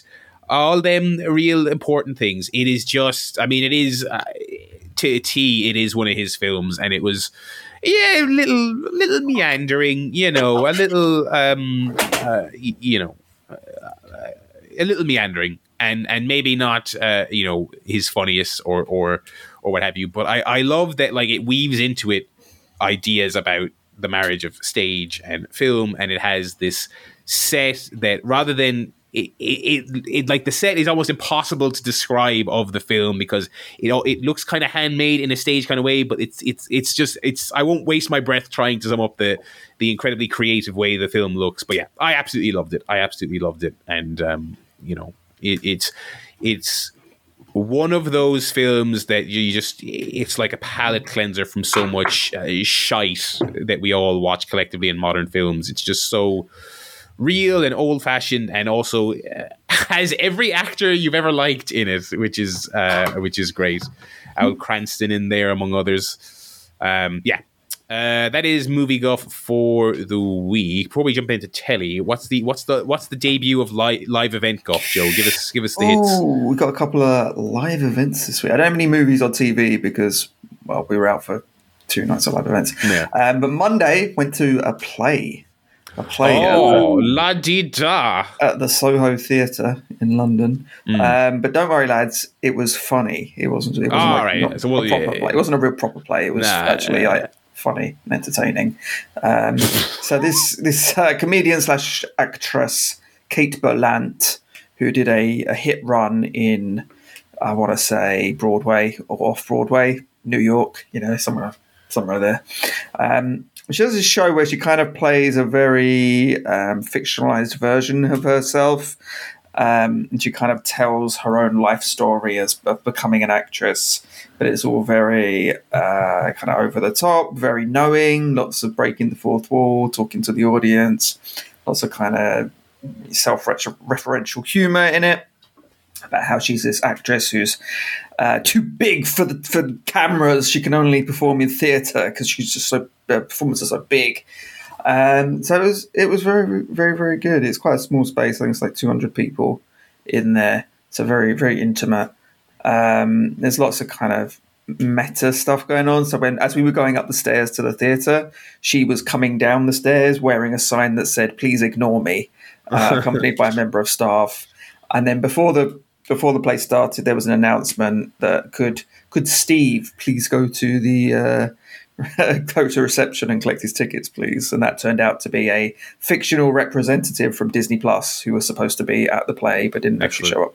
Anyway, so it was a lot of that kind of stuff. It was very, very funny, and her performance is magnificent. She kind of plays off the crowd as well, really well. so it was fantastic. I really, really enjoyed it. And I don't think she's doing a kind of long run in London. So I can't exactly say, oh yeah, pop along and see it, because it's a play and it's on just there. But if she ever does it again, or if there's a recording released, then I would certainly recommend checking it out, because it was very good. And I'd love to go and see more plays that were like that. I don't want to see the sort of normal play where it's like a load of people in silly outfits going hoth, protest, and all that. I'd keep that. Bollocks, not interested. Yeah, make it funny and good, then I'll go and see it. So that's my review. Two simple steps to success on the Chair Shot podcast. Yeah, make it good. What else did you do? So that was a lot of fun. And then, and after that, we had a double pleasure. We met up with a friend of the forum, Andrew Fitzsimmons. You may remember from back in the day. Yeah. He happened to be, he's been in London for a week, and he was in around central London. So we met up with him, little Fitzy. He's not that small, actually. He's taller than I thought. He's quite tall, isn't he? Yeah. He's the same height as me, so not that tall. But it's funny, though, as you were describing the show, I'd forgotten that you met him, and I was like, it sounds like the type of thing he would probably have actually really enjoyed based on his he loves improv and all that. He likes his comedy and stuff, so yeah. I thought you were going to say you met him coming out of the thing, yeah. That's cool. We met up with him at the Lego store in Leicester Square. I did pop in and say, everyone was look. laughing, this dickhead in Ireland. I'm posting him pencil shavings. I just sent him an empty envelope. It was great. Yeah, I looked behind the counter and they had a pile of 500 little grey pieces of Lego. I was like, can I have one of that? Oh, don't worry, too late. Yeah, so we went for a pint with him. That was a lot of fun. And we got him to say the immortal line, Barry, you don't know shit about video games. It's his catchphrase. Which was, from back in the IRC days. So that was a lot of fun as well. So that was great. And then on Friday night, we were at the O2 Arena in London. We saw the Sugar Babes do a kind of one night only concert at the O2. I was just about to ask. I didn't realize they were back, but I guess they're the original really three lineup. The three girls that were originally there, they've kind of reformed now and are releasing new music, and they're doing... Oh, really? Oh, wow. Okay. I don't think they're doing a big tour. They are doing some dates, but this was kind of a one-off. Good crowd. It was not quite sold out. They'd had blocked off the hard cam side, a little bit at the top. But the floor, all the lower, everything else was sold out. It was a very good crowd. 81,000, Yeah, and they did all the hits. They've got quite a few hits when you kind of hear them. Oh, yeah, I like the Sugar Babes, yeah. They are very good. They got that thing is when you say the name Sugar Babes, it makes them sound like a really cheesy kind of shitty pop girl group band, but they do actually have.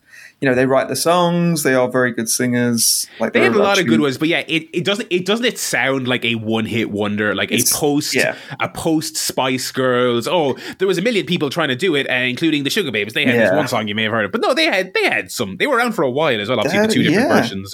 They had a lot of hits. Thing is, like Michelle was obviously there. She doesn't know any of their songs because none of them really crossed over to America, which is strange because I think they're kind of songs that would have done really well. Yeah, I thought they would have done well. Yeah, the artists, but yeah, it was a really good time, and we had seats in the front of our section, which means we didn't have to stand up as well, which for me was a bonus because I had to walk 18 miles the next day. So I was very pleased to just sit there and watch the songs and enjoy that. So that was really, really good. Thinking of the era of the Sugar Babes, it is funny that the concept of trying to break America doesn't really exist anymore. I think because of YouTube and Spotify and the internet and stuff. Like if you get big enough here or in the UK, like, Lewis Capaldi and Ed Sheeran and so on, they just, via momentum, they just kind of automatically get picked up in the States. Whereas like, back in the day, kids, back in the Attitude Era, it wasn't an automatic thing that the big Brit or Irish acts just automatic. It was that's where the phrase "trying to crack America" comes from, because people would go and die a death. Get on a boat, travel over to America for 6 weeks. Hopefully don't hit an iceberg, and then arrive in New York and start performing. Household names, like I don't think like Girls Aloud ever properly broke the States, despite being proper household names, proper like stadium fillers here, Sugar Babes are an interesting one, bit of a time capsule, but I hope hopefully there's more live event guff in our near future. Will be. We'll segue into staying inside though, because the outside world is scary. Teleguff, not much for me this week. I watched a couple more episodes of Psych Odyssey, which is just really, really great on the old YouTube. And after our second run through of Frasier, me and Ronan were like, all right, she said, will we start Malcolm in the Middle again? I was like, she hadn't even seen that before we started going out. We've now watched that show twice through to completion, as well as Frasier. I was like, we have to watch something else. And so we watched a show that she had seen before that I hadn't seen before, which is Workaholics, which I didn't really know anything about it at all before we sat down to watch the first episode. I know it's very well regarded. It's been around for, I think it had 11 seasons or whatever it is. It finished there a couple of years ago. So I've only got one episode to report on, but I thought it was quite funny. It's kind of it's not really an office sitcom. It's kind of about these guys who work together who are kind of burnout losers and kind of time wasting in the office and living a kind of stoner loser existence outside of the office. I thought the first episode was funny. It hooked me enough, to stick with it. So I'll report back on that in the coming weeks. That is all on Paramount. I love Workaholic. I think it's one of the few, I want to say that like modern comedies aren't funny, but it's one of the few shows that genuinely really makes me laugh like every episode. It's just got funny, you know what I mean? They're just trying to be funny. You know, it's not kind of there's no pretension to it. It's just silly, funny stupidness. It's great. The one thing that I knew about this show, because again, I other than I knew the name and I knew the broad premise, I really have not even heard much about it over the years. The one thing I knew was like a couple of months ago, it was fairly recent. Someone had posted on Twitter, it was like a storyboard from their writer's room, and they had like a list of joke types to not do. And it was the quintessential, it was the he's behind me, isn't he? It was the so that happened. And I looked at that and I was like, right, well, these guys know what they're talking about. Because they had listed every trite shit joke imaginable for their writers room. And this is what we don't do. I was like, all right, you're winning me over. You're winning me over. So I'll report back on that. We'll be binging that in the coming weeks, I'm sure. But yeah, nothing else new for us. I've been watching season 7 of Taskmaster. Slowly making my way through the Taskmaster back catalog. It seems like they make more episodes than as quick as I can watch them. Because I just heard they're now doing season 15. I feel like when I started watching, they're only on season 12 or something. Seems like probably a quick and easy show to produce, I'd imagine. I would imagine so. And it's also a quick and easy show to watch, more importantly. My God, I get through a serious amount of Taskmaster. It's perfect for someone like me who kind of cycles in and out of shows. It's great to just always have one show on the list that you can just stick on no matter what.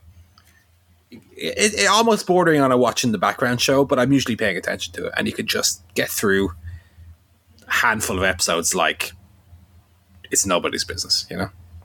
Very, very, very enjoyable. I mean, I initially got into it as someone who just watched the clips on YouTube. Yeah. But actually, there is a joy to like actually following the series, watching the episodes, following the scores from episode to episode, having your favorites that you hope win adds an extra layer to it. I will say Kerry Godliman is still not my favorite contestant ever, but I love Taskmaster. Love it. I do think after the season, I'm going to take a break, get back into Mad Men, let some other shows take over again, but this last week where I've had my operation and done all of this that, it's just too easy to be like, sit down, what do I want to stick on? Taskmaster. Yeah. It's nice to have a show like that, though. It is nice to have that. For sure. That is it for the telly. Got not much telly this week from us. We'll do our weekly Starfield check-in. Where are you at, Paul? I'm put a couple more hours into it, and I'm like every time I'm kind of like I'm kind of enjoying this. Like I think the shooting feels good. Oh, I got a cool new gun. And then I just like unintentionally, I guess I just pick bad missions. I look at my watch and I'm like, I've just spent 90 minutes just like walking back and forth. I just picked the wrong quests that all just involved picking things up and bringing them back to people. I'm so hot and cold with that game. I'm liking bits of it, and then I find myself going, what have I done with my time, my precious free time?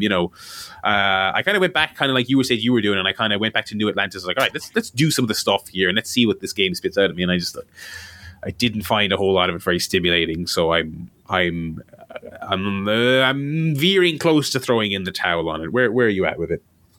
I mean, before Starfield came out, there was a lot of talk about it's a game that gets really good after X amount of hours. Yeah. And people weren't really, I don't know, obviously what different people have listened to in terms of coverage of the game. But of the people that I listened to, they're being kind of a little bit withholding about why that is. Yeah. So I think I've now reached a point at which the game starts getting good. Now, I haven't gone much further past that, but I can already see, okay, this is going to unlock certain things that you can't do in the first hours to make the game a little bit more fun to explore. I mean, it's not much exploration in it, but explore and resource management and all that stuff. Like to the point where I had heard people talking about like on your first playthrough, just do the main story and then do all the exploration, do everything else on like a new game plus. And so it seems to be, without obviously still spoiling anything what it is, but it seems to be tied to kind of extra abilities you unlock in a Tears of the Kingdom kind of way, where Tears of the Kingdom gives you all of, or even Breath of the Wild, they give you all of these abilities at the start of the game. Now go forth and figure it out. This seems to kind of drip feed you that 15 hours into the game, which is an odd way of doing it. I think that's why people are talking about maybe don't do all your exploration right away, because there's certain things that you will unlock later that make, I don't want to say quality of life improvements, but maybe certainly make that element of the game a little bit more fun. I'm still having a lot of fun with it, but then I'm also digging deep into the narratives and the little side quests and trying to squeeze as much out of it. Like I very rarely will skip dialogue when I'm talking to a character and try to find out much about the... I mean, I think the world building is very strong in it, even though the exploration is kind of proportionately weak to that. I still love when I find a little weird side quest. Like I just had one where I had to poison, or not poison, but like ruin a beer brewery's beer production so that the person can put more time and effort into the other crops and supporting the poor people of this world where I am. And it's like, yeah, you're kind of given the choice of, okay, do I want to help those people with that? And then it's a fun quest where you're going in and sneaking in at night and changing the settings on the beer machine to make the beer go bad, turn it up by 5 degrees. And that's the stuff that I think is the strength of the game. That's the stuff I always liked in Skyrim, and especially Fallout, where I think that tone kind of worked the best in Fallout 4, for example. Obviously, the killer of Starfield is still the lack of exploration and going from point A to point B to do a quest and, hey, let's see what's on the way. Let's see what else I find. That's still the element that's really missing from the game. I think all the other elements are more or less still good to where, you know, the previous games were. I'm like level 17 now, I think, in Starfield. I don't know where you are, for example, but I'm only about 12, I think. But one thing I've also started to do is put skill points into the various skills tied to your ship and flying your ship. Because I find that at level 17, I still get annihilated whenever I go into a space battle. And I think I realized the reason for that is because I didn't pick a starting personality or whatever you call it that had anything tied to my ship. So I hadn't unlocked the thrusters yet, or properly using my, you know. So I've tried to put a little bit of time into bringing those up, because even some of the main quests leave me off beside a planet where there's some people flying around shooting. I just get killed straight away every time, because I still have that initial frontier ship, no upgrade to my skilled.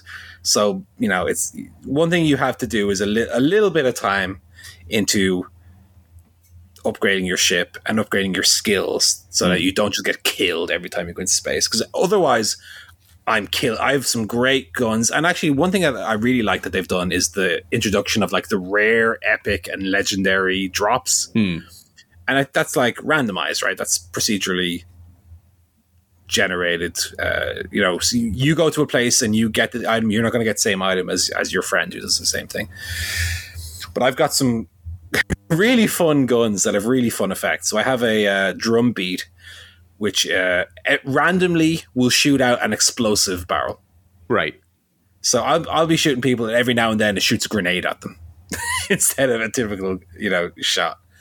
Or a really strong shotgun with a big scope on it. Like, I do like the variance in the weapons they can find. As far as armor and stuff goes, I pay very little attention to that, because it's really just how good is the defense. I haven't found really any spacesuits or anything that have any interesting extra functionalities to them.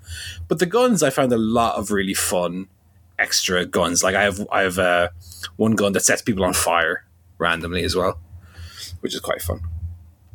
So yeah, I mean, I'm still very much enjoying it. Like I said, I think I've passed the threshold where I've started to unlock some extra stuff that wasn't available in the first. I guess I must be 17, 18 hours in at this stage,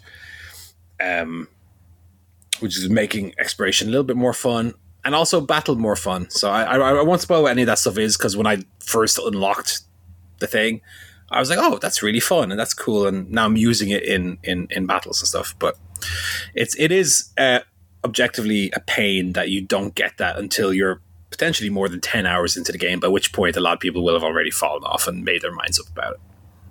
That seems like poor game design to me. And a lot of the problems with the game are purely poor game design, because I feel like there is enough good stuff in there that it's still good enough to stand on its own 2 feet. But even stuff like, that you can find magazines that give you like a permanent perk to one of your stats. That's too close to the way they did it in Fallout. It feels like they haven't put any extra thought into it. Yeah. Well, just do that thing for Fallout. Well, no, because that works in Fallout because that's in line with the tone of that game. There should be a different way in Starfield. You should find a little booth or something and you go in and stick your arm in it and it gives you a little... It all feels very familiar. That is another thing about it. Perhaps a bit for like a developer that takes so long to produce these flagship entries in their catalog. It all feels like you pick it up and within a couple of minutes you're like, oh yeah, it's one of these, But Starfield also feels like, whereas Fallout has its own tone and the VATs and all of that, and I was going to say Elden Ring, the other one, Elder Scrolls, yeah, has kind of the fancy setting and dual wielding spells and all that. Starfield, it feels like, doesn't quite have its own gimmick. Yeah.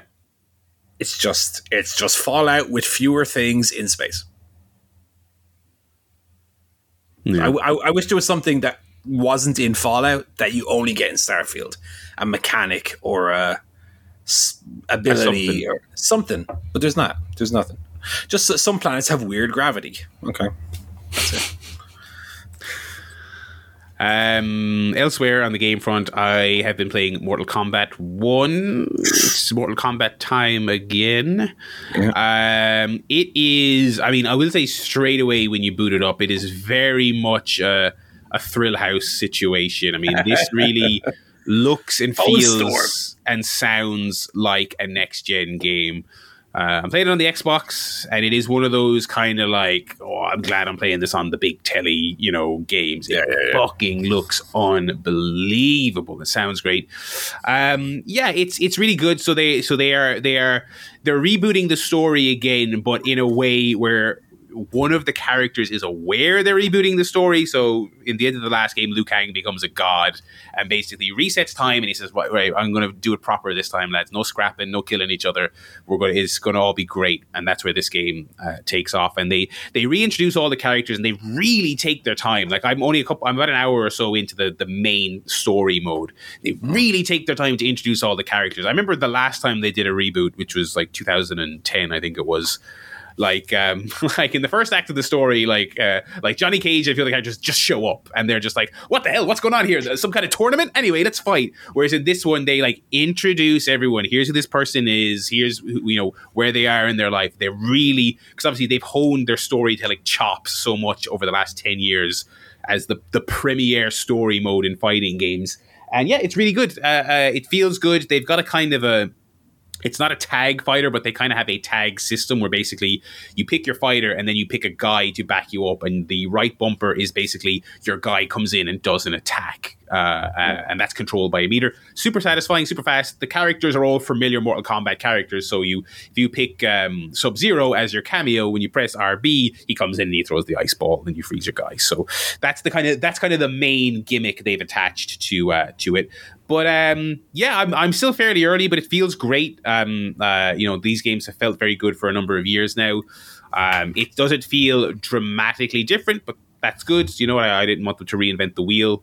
I think this is I think this would be a good jumping in point for any kind of curious players who maybe don't play these games very often. They have a great tutorial. They've had a great tutorial for the last few years. They've got a cinematic story that people can play. And also, I think they've kept the mechanics fairly simple. That tag mechanic, the cameo mechanic I mentioned, that's about as complicated as it gets. I remember MK11, which was the last one. they had a character customizer thing, which was not just cosmetic. You could have two different, like, for lack of a better term, to use like a first-person shooter vernacular, you could have like separate loadouts of Scorpion, right? So I've customized him so this one has a long-range attack, and this one's loaded. They did away with all that. I thought that was interesting, but it was one extra layer of meta to keep track of. They got rid of that, and so now the game is very pick up and play, I feel.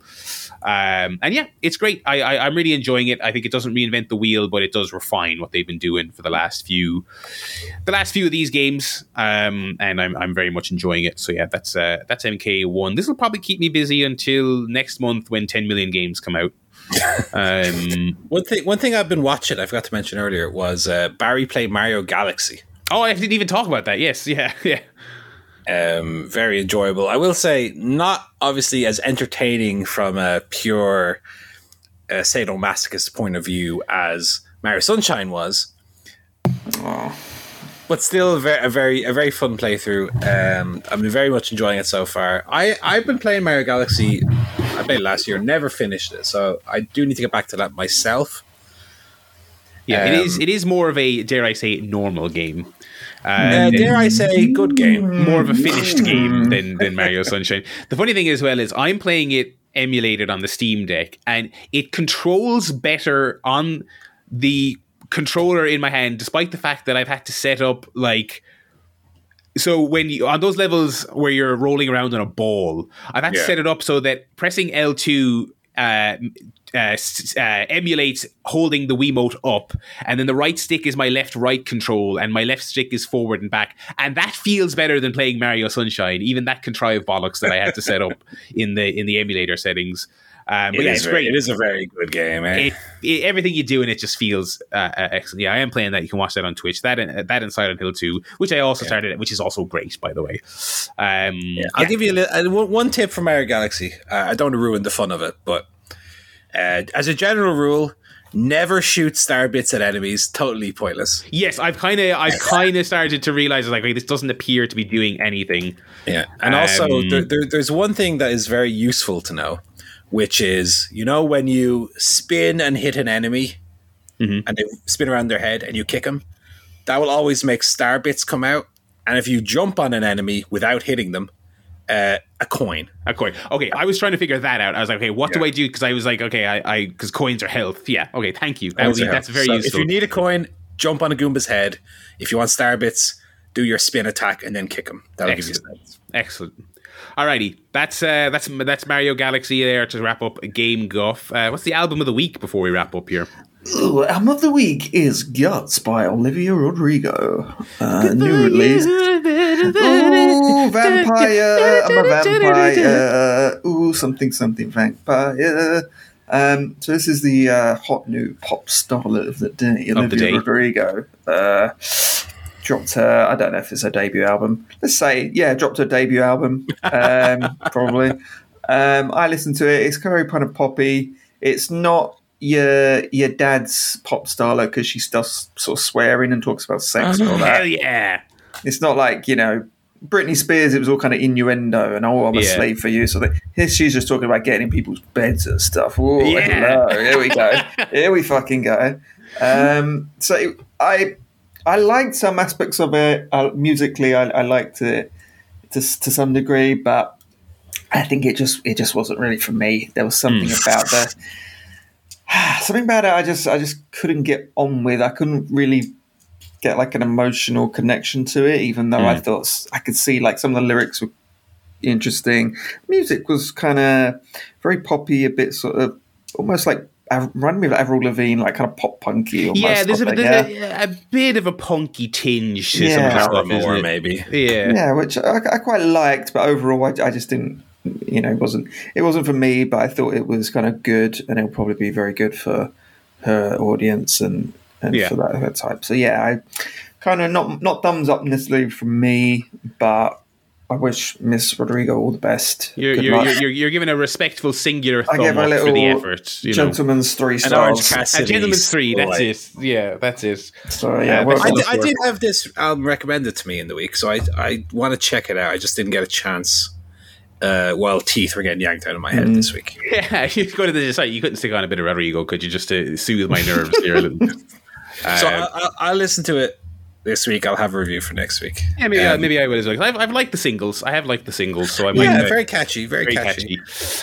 So maybe we'll do a joint album review there next week. That's going to do it for the show, folks. We'll be back next week talking Grand Slam, talking the big collision, AEW Shuttlecock collision, as well as follow-ups on Starfield and the various other bits and bobs we chatted about this week.